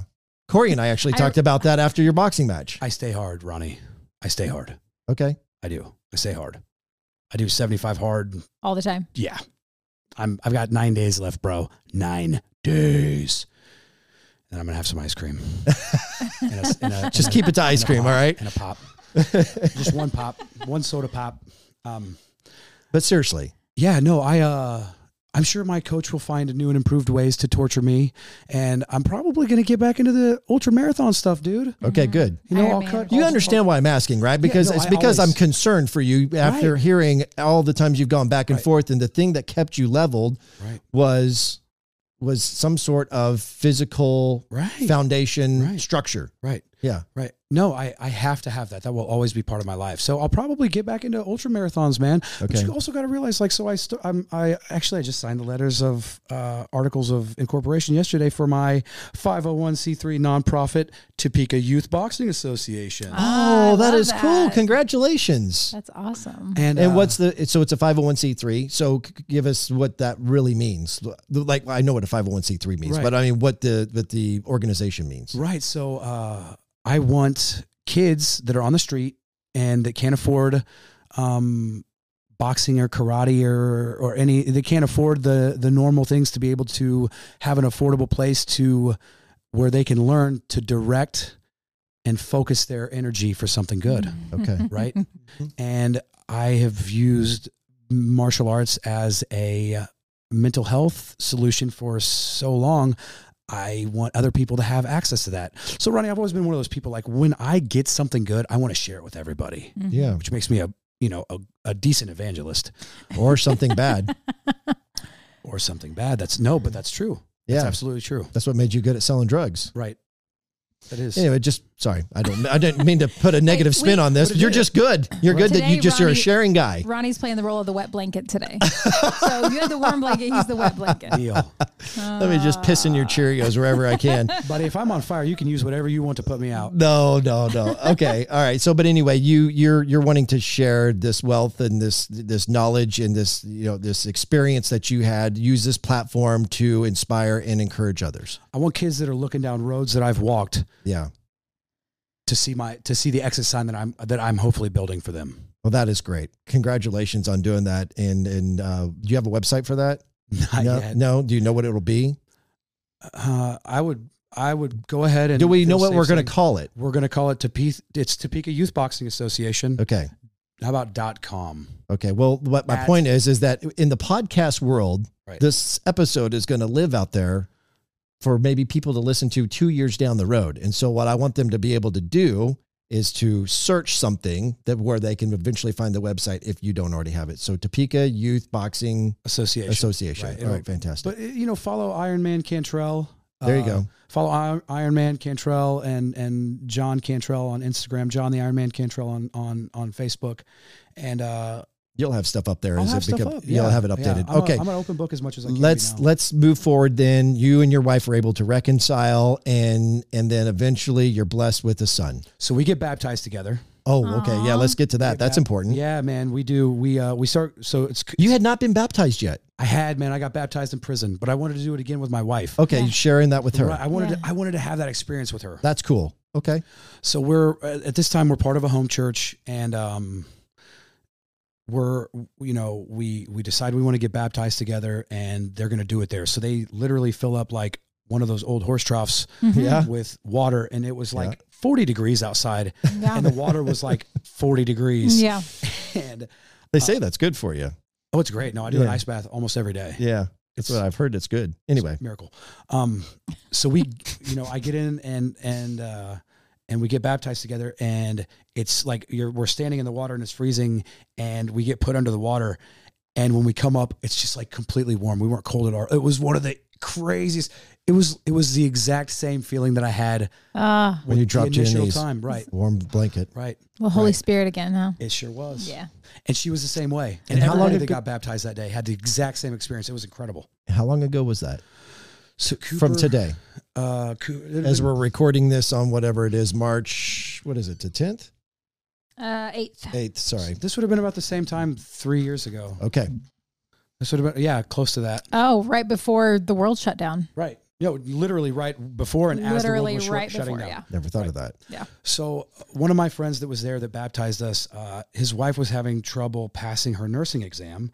So we took them out to eat and we prayed for her to pass her nursing exam. Yeah. And the next week she passed. So they wanted to repay the favor. So they took us back to the same restaurant and they prayed for us. And we wanted to be able to conceive. So were you having troubles with that? Well, we just started trying, actively trying, like aggressively trying. Oh, there's so many ways we could be taking this. Right. Yeah. So, we asked them to pray for us. And the next week we find out that Taylor's pregnant.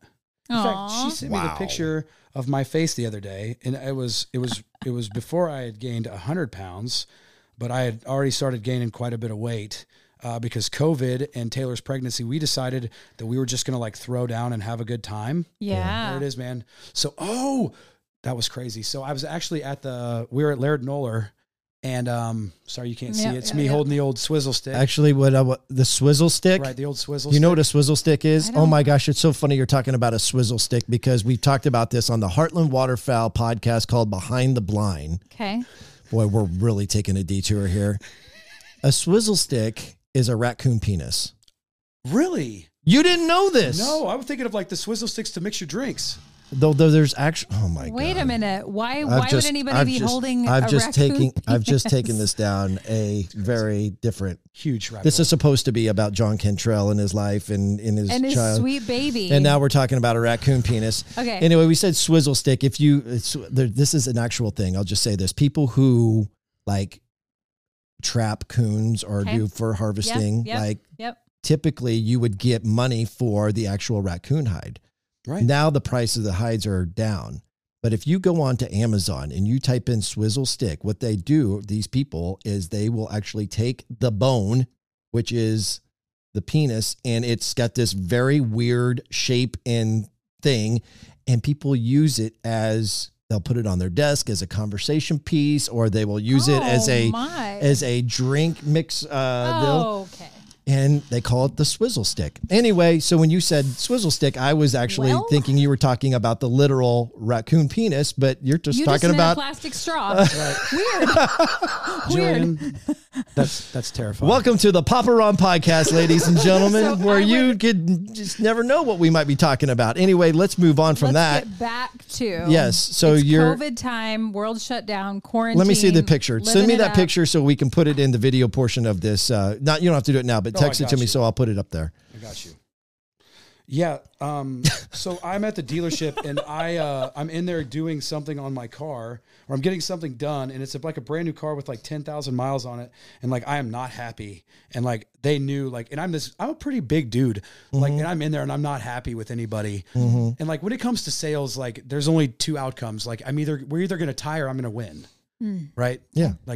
Like that's how it works. You're gonna get what you want, right? Yeah. When it comes to sales and business, like we're either gonna tie or I'm gonna win. Okay. Jared Thoman special right there, end quote. So we're sitting there and Taylor is like waiting for the right time, and I'm having this horrible day, and I've had this horrible day at work, and I'm pissed off about my car, and she's like waiting for this right time to tell me that she's pregnant. And so she's just like, well, I guess I can't think of a better time than now. And I had this whole thing planned, and you ruined it because you're being such a such a jack wagon. And so she hands it to me, and like, I'm not even paying attention. I take it and I'm like, just fuming on the inside. And I don't even notice it at first. And then like, I look back and I'm just like, whoa! Like, Let me see the picture. Oh man, it was nuts. Did you lose it already? No, I got it. Let me see that. Oh dude, look how big I was. That's me at like 270. Oh man. Yeah, you are kind of fat. Yeah. Dude, No, I was. I'm just kidding. No, dude, that is awesome. That's cool. We'll send that to me. We'll So make that sure was it's when? That was March still? Well, here, let's just, dude, let's do it has the stamp, right? It doesn't have the stamp. She's Oh, it texted doesn't. it to me. 'Cause she Oh. But yeah, it's almost spring. We'll just guess it's around spring. So she's pregnant, and we're going to have this awesome baby, and he's going to be the coolest. And he's going to Are we still in 2020? Yeah. Yeah, right? 2020. Okay. All right. So right after the world shuts down. Right. So before, I'm going to ask a question because I know this is a side tour, but how did you respond with all of the, because you're probably not going to a gym, you're not going into these public gyms, everything's shut down. Well, I know you swell, but were you able to stay disciplined and away from drugs? Yes. Okay, yes, good. I was. Good. Yeah. Well, and all of a sudden I've got this new reason, man. Yeah. When you're like, before you have kids, and this is the truth, at least this is how I feel, man. Like nothing in my life mattered before I had kids. Mm-hmm. Nothing. It does. Nothing really mattered. Changes a lot for sure. And it finally makes you, or at least for me, it made me show me how much of a selfish prick I can really be. Man, big time. Big time. And sometimes still. Anyway, so you find out you're pregnant and you're excited, and the baby's born when? Okay, so we have this perfect pregnancy. Everything's great. Like I made it through Prisoner of Azkaban while she was pregnant. Like I'm reading to this kid every night, and I'm singing it to songs that my grandma sang to me when I was a baby, and I'm reading it the Bible. Like me and this child, like we're gonna be big thugging homies, like from the jump. All right, we're gonna be besties from the jump, and so fast forward through the pregnancy, like we both are huge because we decided like the world shut down and like we can literally order anything we want and have it delivered to our house. Yeah. So we're just gonna have a good time. And she's feeding for two, so she's got to. Right. And we're both working from home. Right. So we're just chilling every day. Yeah, we had a good time, man. I don't know how many supersonic double cheeseburgers that one ate, but it was many. It was significant. Mm-hmm. Okay. Mm-hmm. So the Wednesday before we're going in, she has her last appointment, and our doctor tells her, like, this is like, everything's fine. This is a perfect pregnancy. You know, they couldn't do it. I wanted to do it on Friday because, you know, it's not like I'm impatient or anything, but I was ready for this dude to be out. Yeah. And the doctor couldn't do it on Friday, so they pushed it to the following Monday. So the plan was we were going to go in Sunday night, get everything kind of set up, Monday morning deliver, and scheduled induction. So this is a December baby? Yeah. Okay. Right. No, he's November. Yeah. Okay. November. Well, you found out in March, so I was right. Well, so if he was born November 15th, subtract from there. Yep, So yeah. Okay. Yeah. February, March, But something still, like she that. had to be pregnant for a little while for it to show up on a For sure. We're still I'm just trying to figure out the timeline. Yeah. So, excuse me, you're going to have to probably go back and do some creative math to figure out how everything fell out. But I'm horseshoes and hand grenades. So yeah, we had a perfect pregnancy, and we go in and we go to Fuzzy's Tacos, which was our haunt from the old neighborhood before we moved out onto the west side of town, out by Western Hills Golf Course. And you know, we're just kind of D'ing around, having a good time, and we decide we're going to go in early. We show up to the hospital, and they had a bed upstairs ready to get us checked in, which was super fortunate. We go upstairs, they hook her up to all the monitors, and immediately there's a problem. And like, you know, I'm joking around. I brought my laptop so that I could knock out quotes. Like, that's where my mind was. Like, and I don't say this, you know, I had started making my career my God and making money my God. Like, through this time period, like, I'm really excelling in my career, and I'm out of sports and out of athletics, and I'm doing really good. And, you know, I'm excelling in the business world. So, you know, and when when Taylor got pregnant, like, it put a different grasp on life. Like, all of a sudden I wanted to be this massive provider, right? I wanted to give my son, you know, the life that I had. And like, that was going to take some work. Right. Mm-hmm. So, and really what I did was I took the power back from God. Right. You made it an idol. I made it. And it was me. I was going to be the one to do it. I was going to be the one to provide this wife, not God who provides us with everything. Right. You know, every good thing comes from God, but it was going to be me. Right. So there's immediately problems in the NICU. They rush her down. They do a emergency C-section. Our son's dead. He's dead. Like, he's blue, not breathing. Like brown from lack of oxygen. Not breathing, no heartbeat. Wow. Stillborn. Oh my. So this happened that, like, everything was good up until that day? Correct. Whoa. Well, sometime between Wednesday and Sunday, the placenta had gone bad and he'd lost oxygen. And there was no way for her to know, huh? No way. Well, what the old wives' tale, like, oh, they go quiet before when they're getting ready to come out, right? Everybody's heard that. Mm-hmm. You know, so we're thinking this dude is just chilling, like he's moved down and he's getting ready to come out. Right. No, he's not moving because he doesn't have any oxygen. And, you know, we're not around my family. We're not around anybody. You know, there's nobody at the hospital. We're by ourselves at the hospital. It's COVID. Right. Nobody can come in. And you would never expect that either. No, like, never. So I stay with my wife after they deliver. They hold up this huge 9.5 pound monster, beautiful baby, but he's brown. His skin is all really dark brown, like reddish brown. And, I stay with my wife because she's going to have a heart attack. Like, she's like over 200 heart rate, and like, they're trying to give her like anxiety drugs and everything just to calm her down because, you know, this is her world that they just took out of her and there's a problem. Yeah. So then a nurse comes around the curtain, grabs me. She says, you need to come with me now. I walk around the corner, and this young doctor from Nepal has my son in his hand, and he's doing this. And I'm thinking, like, shaken baby, like, yeah, I'm physically about to kill this man. Right. Right. And the nurse is like, your son doesn't have a pulse and he's not breathing. And that's how they give newborn CPR. Right. Because they can't, because they'll crack they'll break their chest. Right. Yeah. And like I talk about like being in the dumps and like my soul being crushed, dude. Nothing that I've ever been through holds a candle to the feeling that I had. Like, I can't imagine. That was the single worst experience of my life. And like, bro, I've lived some life. Yeah. Like I've put some hard miles on this mortal coil. Yep. And like this old John has seen some hard miles. Yeah. All of that combined doesn't hold a candle to this. Right. This is you know, and like I talked about before, like I wanted to be a dad. Yeah. You know, I wanted God to put a good woman in my life. Yeah. You know, I wanted to have a family, and I wanted to be, you know, a good dad. Yeah. And now I'm not going to get the opportunity. But the good news is, right. So I get down on my hands and knees, which when I'm in my foxholes, you'll see that that's a common practice for me. I get down on my hands and knees and I'm begging God, please, I will literally do anything. I will devote my entire life to you and serving your purpose. I will do anything. Just don't let me go home with an empty car seat. I'm about to cry. Don't let me go home with an empty car seat. No, don't make me go back and tell my wife that he didn't make it. Like I've been reading and putting headphones on my wife's stomach and singing and reading the Bible and reading Harry Potter to this dude for 9 months. And he doesn't have a name yet. Because the whole plan was my wife didn't want me to name my son John. And I told her, like, we're not going to name him yet. I'm going to hold him for the first time. God's going to give me the name. I'm going to name him John and blame it on this.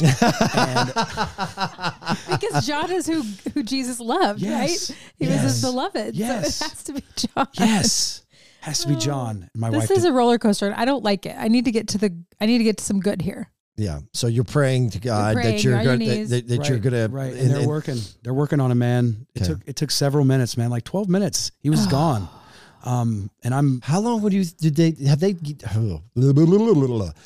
how long was he gone before he came out, or was it when he came out that he was already dead when he came out? That's what I'm wondering. Do they have any idea of knowing how long he wasn't breathing before? He lost 60% of his brain, and the brain is the last thing that oxygen takes.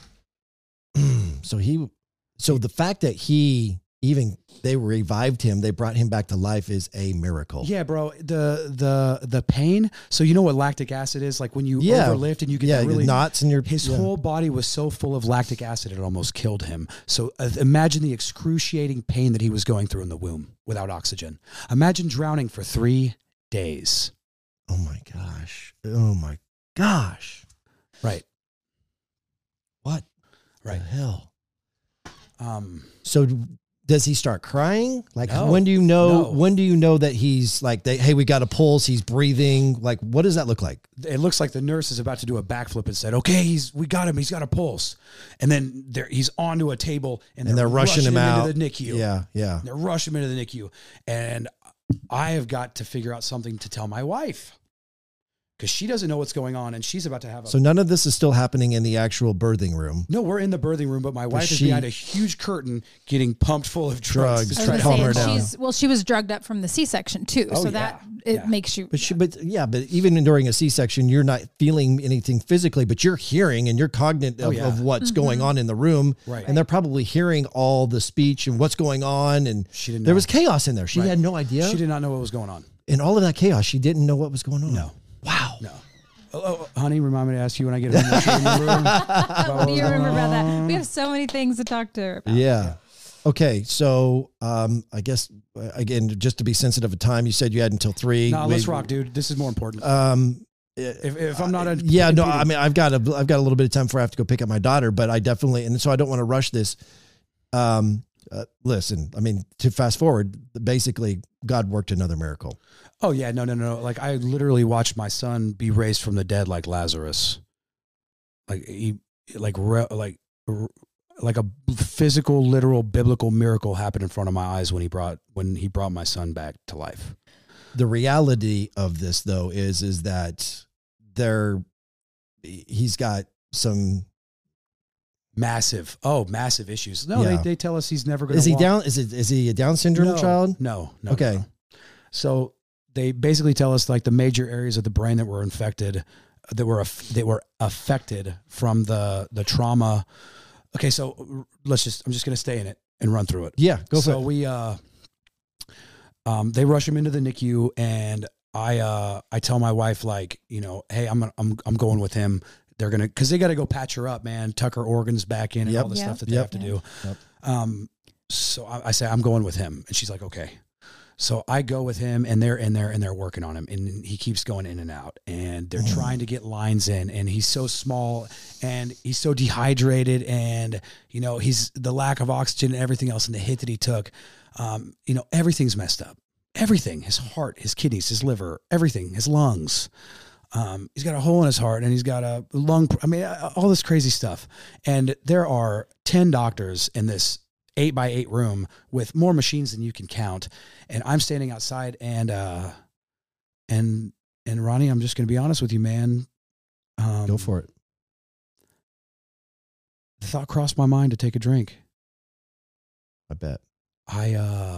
And I hate it, man. I always look back at that feeling with guilt, because I can remember thinking, like, but you didn't. Within 20 minutes, I could be at a bar and I could forget. I could drink until I forgot that any of this ever happened.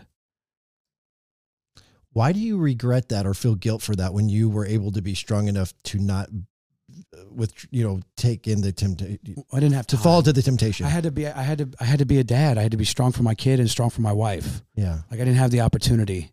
Well, and what happened next was kind of a miracle. So, he's in this room, and I'm falling apart, and I've got this little nurse with me, and she's dying, and I'm talking to her, and I'm pleading with her and begging with her, like, you know, and finally I look at her, and I'm just like, what am I supposed to tell my wife? What am I going to tell her? How am I going to tell her that we're going home alone? Like, how am I going to tell my wife that? How am I going to tell her that we're going home with an empty car seat? How do you tell your wife that? And this girl is just falling apart with me. The nurse. Yeah, just falling apart. And she's like, John, I don't know. And I had my moment of doubt, man. I did. I really did. I had my moment of doubt. And one of the RNs came around the corner and came out of the room, and she's like, what's his name? She's like, we have to order medicine. We have to get this stuff done. What's his name? And I go, John. And she said, no, not your name. What is his name? And I'm like, oh, dude, if I name him John and he makes it, my wife's going to kill me. My wife's going to kill me. And it's Cooper, which I think had been on our top 20 list or something like that. I don't know. But that was what I got. That's, that's what came to you. That's what came to me. Yep. Was Cooper. So, crazy how you had to come up with that under a sense of urgency rather than just having the time to, like, hey, I want to be able to sit with my wife and talk about it together. And I guess she said that you're going to name him, but still it was like, we need the name so we can get the medicine. Right. And it was Cooper. Okay. So it's Cooper. Great name. It's Cooper. Great name, man. Great name. Great tires. Great trucks. And it rolls off the palate. Cooper Cantrell. Cooper Lee Cantrell. Yeah, that's right. Lee is the middle name. Yep. Cooper Lee. Love it. Okay, so they get the medicine. Right. So they're taking care of him, man, and they're working frantically. And I'm dying, and this nurse is dying, and she takes me over to the parents' place in the NICU, and she's like, if you want to pray and be alone for a few minutes, like, you can do it here, and there's like water, and there's a bathroom here, and there's stuff to eat. Like, I'm going to drink or eat anything, like I'm dying. Sure. So I go in there, man, and I'm talking to God, and I'm just, pleading with him, pleading. And, like, something tells me to look at the walls, man, and just like look around me. And I start looking around, and I see all these little, like 3x4 Post-it notes, not Post-it notes, but like little cardboard, like little notes, little 4x6, like index cards. Yeah, index. That's exactly right. Like index cards. And I walk over and I start looking at them, and they're notes from parents to their kids that are in the NICU.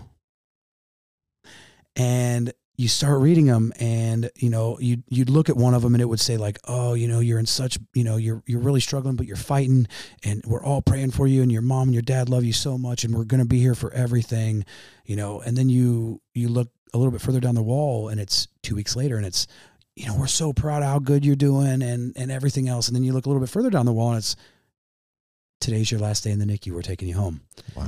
So that gave you hope. Dude, in that moment, I decided that I didn't care how long that dude was going to be here or what his life was going to look like while he was here. but I was going to be the best damn dad that anybody could ever have. That's so powerful, man. And I made the decision that we were going to take him home too. Like, we're going to take you home. We're going to take him home. So I went up and I told my wife exactly what I should have, which was nothing. I told her that he was struggling and he was fighting and that they were working on him. Did you tell her that you named him Cooper? Yes. Yes. She was good. She was like, she was great with that. Okay, you cleared that. Yeah. All right, good. She's like, oh, thank God it wasn't John. Oh my gosh.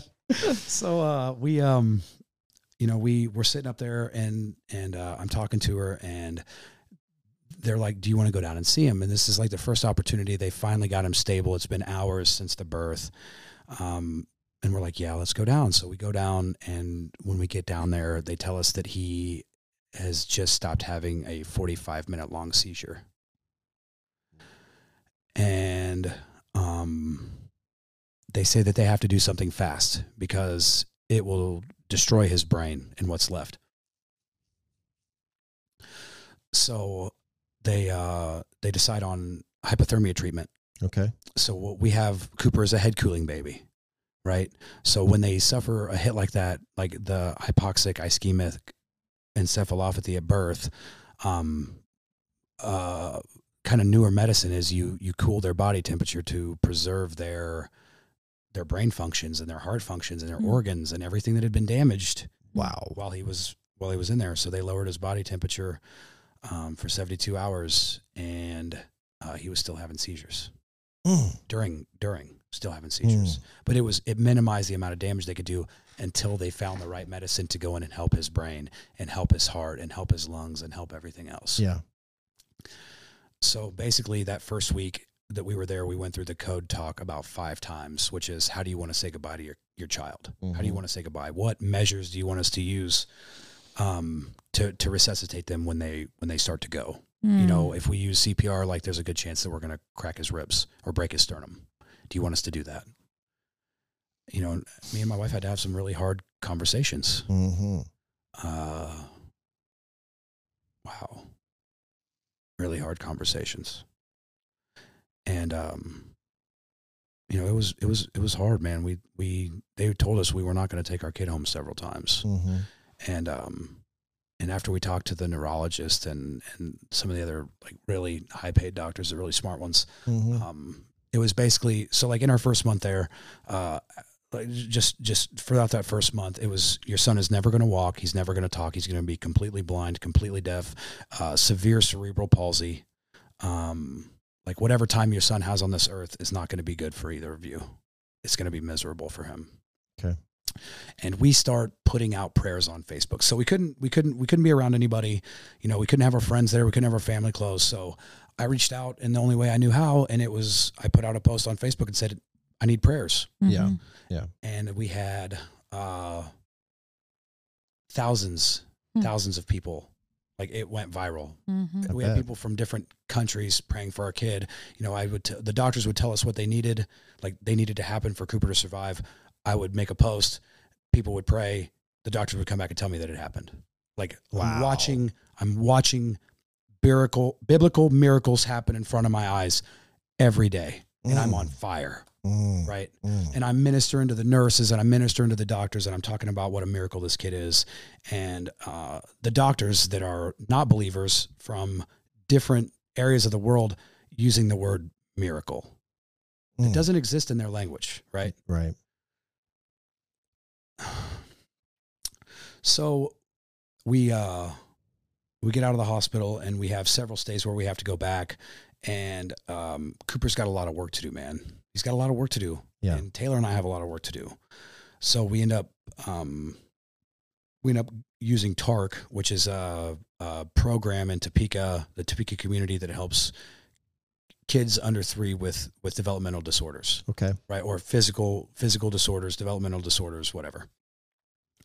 So he's, you know, at first he's real late to crawl. Right. And then he can't roll over, and, you know, he's behind in everything he's doing, you know, and his head's not growing because his brain's not growing. Yeah. So he's in the 1 percentile for head growth because all the gray matter just goes away. It doesn't grow.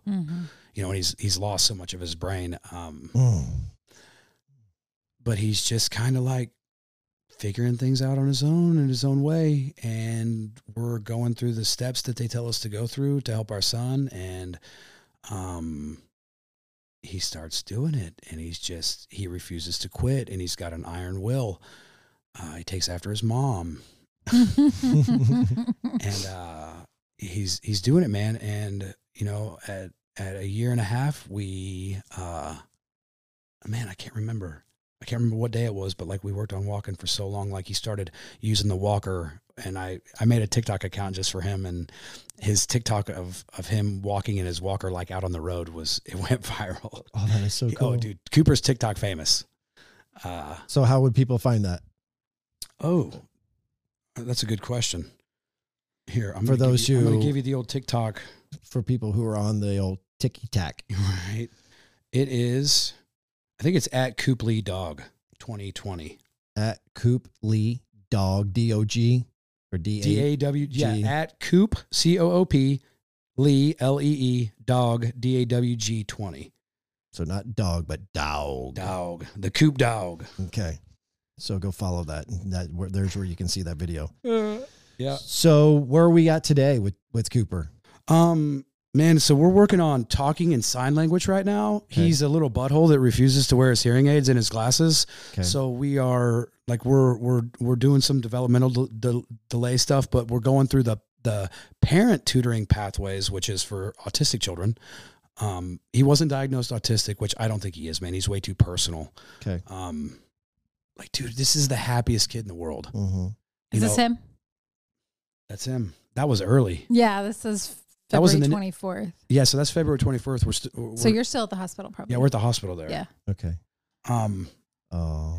Yeah, and now. Oh, look at the smile. I know. Dude, he's been the smilingest, happiest kid you've ever met in your entire life. Well, I saw him after your fight, and with the time that we have left, you know, obviously we're going to, I want to, you know, wrap up obviously the Cooper talk, and I want to ask about, you know, your guys's desire to have another child, because obviously there's a lot of work that's going into be there for Cooper, right. And then you bring another child in. It's a lot more work. Have you guys talked about that, or is that something we're back and forth on it all the time? Yeah, I think we are going to have another one though.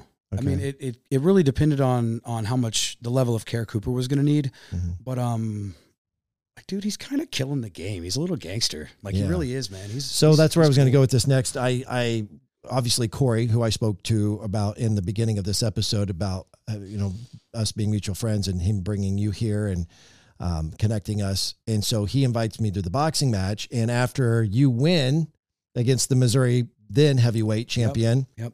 Which, by the way, was probably one of the best fights of the 6 fights that I saw. Oh, yeah. We were fight of the night for sure. There was the 2 really small Mexicans that were throwing, I mean, I don't know if they called those lightweights or featherweights or whatever they were. That was a good match. There was a lot of punches being thrown, but, you know, there's not a lot of power behind those punches. So they're just, you know, it's, right. But these are heavyweights throwing punches. And it was intense. It was energetic. Of course, there was a lot of your fans there. So you were feeding off of the energy in the crowd, which was badass. Big time.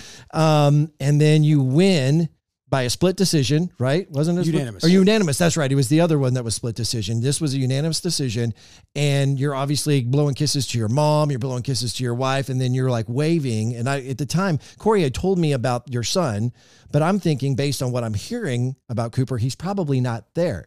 And he pointed out your wife, but I'm not seeing your wife with your son. She's engaged in the fight, right? So I'm not seeing a kid. Right. I'm certainly not seeing a kid who appears to have some physical disorder or whatever.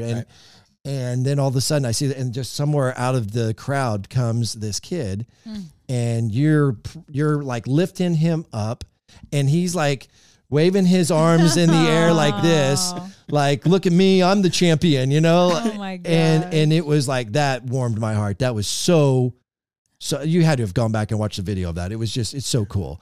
The other thing that I noticed about that fight, and of course I had been, you know, brought to my attention about your walk with Christ, and before you fought, and you're going to have to say his name because I don't remember. Brandon Carmack. Okay. I think he's actually from the Kansas City area, isn't he? Before you fought him, you got down on a knee and called him over and you prayed with him. Yeah. So I pray with every one of my opponents before every fight. Yeah. That was really, really, really cool. Are they all receptive, or have you ever had someone that? Everybody's been pretty receptive so far. Yeah. Like, I'm different. I'm not the crap talking, I'm better than, like, this is about God doing something through me. Sure. Yeah. And if you've got the balls to get in that ring, like, I respect you. Yeah. Like, I don't care what you do, man. Like, you signed up for some. Yeah. Cause you're not just getting into the ring in a fight. You're putting yourself through hell to prepare for that fight. Right. And you're getting, like, man, people know how I train. Yeah. People know how I am. And if you're willing to get in the ring with me, like, that's saying something. Yeah. So you've got my respect, because Damon Reed has turned me into a physical monster. What does that prayer sound like when you pull them in, regardless of how well you know them or what their relationship with God is? Right. So me and you, Ronnie, we're getting ready to step into the ring, and we're fighting each other for the title. Bring it. Dear Heavenly Father, please watch over Ronnie and I. Help us to put on a good show for the fans. Help us to shine light and all glory onto you. Father, most importantly, we ask that you protect us, you watch over us, you help us to have a good fight, but you make sure that we both go home safe and sound to our families. Thank you so much for all that you do. In Jesus Christ's perfect name we pray. Amen. Amen. That is awesome. Right. So it doesn't matter. Winning and losing doesn't matter. Yeah. It's not about that. Yeah. It's about fierce competition, in what I believe is one of the last true, honest gentleman sports. There's nothing more pure than the heavyweight championship in boxing. It's just you leave it in the ring. Mm-hmm. It's everything you have. It's all the training and work and everything leading up to it. The mental discipline, the physical discipline, spiritual discipline, everything. It all goes in. I spend the last 48 hours before my fights in really heavy prayer with my spiritual mentors around me. Jeff Gray, Randy Leseski. These are the guys that I go to, and like what you'll see me, man. I'm always a big smiling, gooey mess before my fights. I'm all love and everything else because I noticed that. It's not about winning, Ronnie. Yeah. It's not. Now, don't get me wrong. Like, when I lose my goose egg, like if, I don't know what God's got in planned, at any moment in time, he could say, hey, boxing is done. Yeah. And that would be the end of the story. He could walk me to a heavyweight world championship, man. I mean, that's, if God's got me doing it, man, I'm going to be doing it all the way. And right now I think I can contend, I do. The other thing I was going to add that I saw after that fight that was really cool, after you were able to lift your son up and have that moment with him and your wife, was you were a little pissed off because you wanted a microphone. You wanted to be able to give a speech. Right. And you weren't able to do that. And you were actually kind of pleading like, well, I want a microphone. Right. So then you didn't get one, and you just decided that you were going to scream at the top of your lungs to give a speech, and the place goes quiet. So that they can hear what he has to say. And the thing that you are obviously thankful for everybody showing up, but the thing that you did was give all glory to God and make sure that was heard loud and clear. And when you did that, everybody started cheering and clapping, which was really cool. God is good. Which was really, really cool. We're getting down towards the end of this thing, man. And I just would like for you to use this opportunity to kind of talk about what's next for you. Obviously, you talked about the 501c3, which is really, really cool. And I'm excited. And if there's anything that I or we can do to help with any of that, man, let us know. You're obviously still training. You're still taking on new fights. You mentioned at the beginning of this interview that you've possibly got a fight with an unknown contender in April. Right. So I think we may take a fight in Mexico. There's a potential for another fight in Kansas City. I mean, there's always fights. It's finding the right one with the right person to help the career and help the path that we're going down. And, I trust my coach. I trust Damon. We went 5-0 our first year. Like, he's done for me what it takes most fighters years to do. You know, I've been boxing for 18 months. Brandon had been boxing for 18 years. Are you still considered an amateur? Or it is professional. Yeah. Okay. So what does that look like? I guess, you know, I mean, you've got to do an amateur thing, I guess, until you get your pro opportunity, or how does that work? I don't know anything about that. Right. So you stay amateur until most people want to do an amateur career so that they can protect their record as a pro. Right. So you fight as an amateur at the amateur level with headgear and bigger gloves and everything else. Got it. Okay. And when you turn pro, as soon as you accept money for a fight, you're pro. That's how that works. Right. As soon as you accept money for a fight, you're a pro. And like I didn't have that amateur background. I haven't been fighting since I was 6 years old. You know, all these other guys that I'm around have been doing this for decades. So how many amateur fights did you have before you took money? 10, 11, something like that. Okay. But most of them were MMA and kickboxing. Okay. And so you've got 5 professional fights under your belt. 7 under your belt, and you're 7-0. Yep, with 6 knockouts. And so which is incredible. Yeah. The knockout, which I guess the only knockout that didn't come was your last fight then. Which is incredible. That dude has the hardest chin of anybody I've ever met. You did. Like I put people to sleep when I touch them. Yeah, like, you threw some punches. That guy, he was a big dude too. Bro, big. But that guy must have a story too. Not to get too incredible story graphic, but the guy must have been really, really overweight at some time in his life, because when he got into the ring, there was just a lot of. I don't want to sound disrespectful when I say this, but it was just saggy skin. He looked like he lost a lot of weight. Yeah, But you could tell that was a guy who realized that he was in a spot in his life that he didn't want to be, and that he was going to use this sport and this training to bring him and what eventually was the Missouri heavyweight champion until John took it from him. Right. And he just had a 44-second knockout on last Friday. Did he? First round, 44-second knockout. I mean, the guy was that guy could definitely take a punch. There's no doubt about it. He can fight. He can throw. For sure. It was a great fight. But when you guys start looking at your future, you know, is there like this stair step, like, okay, well, we need to do this, and then we got to do this to get to this. Right. Or are you just really kind of like following your coach, leaving it up to God, and then you take whatever fight just presents itself? That's kind of what I'm doing. Okay. You know, there is a path, and I, like I said, I trust my coach. I am a lot more eager to jump into fights that I may not be ready for yet. Okay. So I kind of like with my wife, man. She's smarter than me. That's why I married her. You know, I know that she's always right. Mm-hmm. You hear that, honey? I see what you did there. Than me. Yeah. I trust my coach, man. He's lived it. He's fought 4 world champions. He's fought for 2 world championships. He's had over 90 professional fights. I mean, he's number 6th greatest boxer in Kansas history at any weight class. Wow. You know, he fought Herbie Hyde for a world championship. I mean, that's okay. He's lived it. He's done it. So, you know, he's 51. He's retired for the most part, and he's living his best life. You know, I'm his job now. That's cool. Right. You know, this dude sweats and bleeds and trains with me. 6 months ago, I knocked one of his ribs out of place. Like, he's 51 years old. He's in the best shape of his life. He's a killer. He'll be a killer at 70. But how many 51-year-old guys you see walking around with an 8-pack? Yeah. Like, me and this dude are in there getting it. That's awesome. Getting it. You have a fascinating story. I don't know, Jill, do you have anything else that you wanted to add? No, I just want to know what the mat tattoo means. Ooh. Is that a long story or a quick story? That. Well, this is a quick one. So this is the newest ink. Put up the other arm so I can see. Matt, wait, let me think. Oh, do I know it? 633? Is that what I'm seeing? Hang on. I do know it. Hang on. I don't. Go and make disciples. No, that's Matthew 28, 18 and 19. Dang it. Okay, what is it? Seek ye first the kingdom of God. All these things will be added to you. Good stuff. That's a reminder, man. So the next one I'm getting is my notes.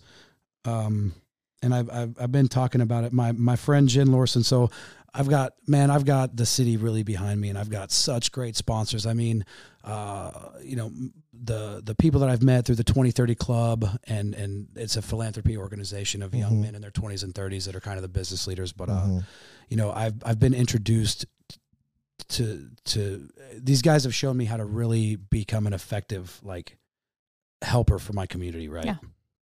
And you know, the sponsors I have with Best Trucking and Best Enterprises and Central National Bank and Heartland Title. So TJ's wife is the one who gave me the tattoos, but nice. She's doing her apprenticeship right now at Absolute Tattoo with Jake, and she's incredible. She's just an incredible human being. Nice. But my next one is number 1. It's my notes to myself. Number 1, God first. Number 2, just don't drink. Number 3, Taylor's always right. We'll figure out the rest from there. Wow. Well, buddy, I listen, I am grateful for you making the drive, because it was not a short drive for you to come here to be in studio to do this. And so for you to see the importance that I have, what am I trying to say here? To see the what this podcast means to me and Jillian and what we're trying to do with it. It's obviously tried to tell some compelling stories, but with the foundation of Christianity and how that story in this particular case, how God has inspired you and worked in your life. I think you're an inspiration to others, and especially those who are maybe going through addiction or other depression issues, whatever it might be. And so I'm just so grateful that you took the time out of your busy day during your training as a business owner to come and do what is turned out to be nearly a 3-hour episode. So 2 hours and 45 minutes. I'm not going to make it worth, completely without something in return. Brown Piercy Cattle Company, we're going to get you a gift box that's going to have 4 premium thick cut steaks, 4 of their famous steak burgers, 2 family size roasts, and 4 pounds of 93% lean ground beef. Let's go. Yeah. Can you have that on your surely protein, right? All protein. Right? Yeah, we're golden. Yeah. So make sure that before you leave, we get your address and shipping information, all that, so that we can get that sent to you. But we really appreciate you, and God bless you. Thank you for being a part of this. And I'm real excited here, hopefully maybe in the next couple of weeks, talking to Rachel Holthouse. Wow. Who is a great friend of yours and who I met in the Expo Center, or at Stormont Vale Event Center at the night of your fight. And we're excited to have her on to tell her story as well. So the Hope Dealer. Amen. The Hope Dealer. That's right. That's exactly. Dang it. Now I've already screwed this up. I forgot to I got so captivated with the actual conversation that I didn't have it set up. All right. So we're going to wrap this up. Thank you again. Thank you so much. We can find you on John Ironman Cantrell, right? Instagram and Facebook. Pretty easy to find. Follow him so that you can learn more about his 501c3 and the Youth Boxing Association that he's going to be starting up in Kansas, or in Topeka.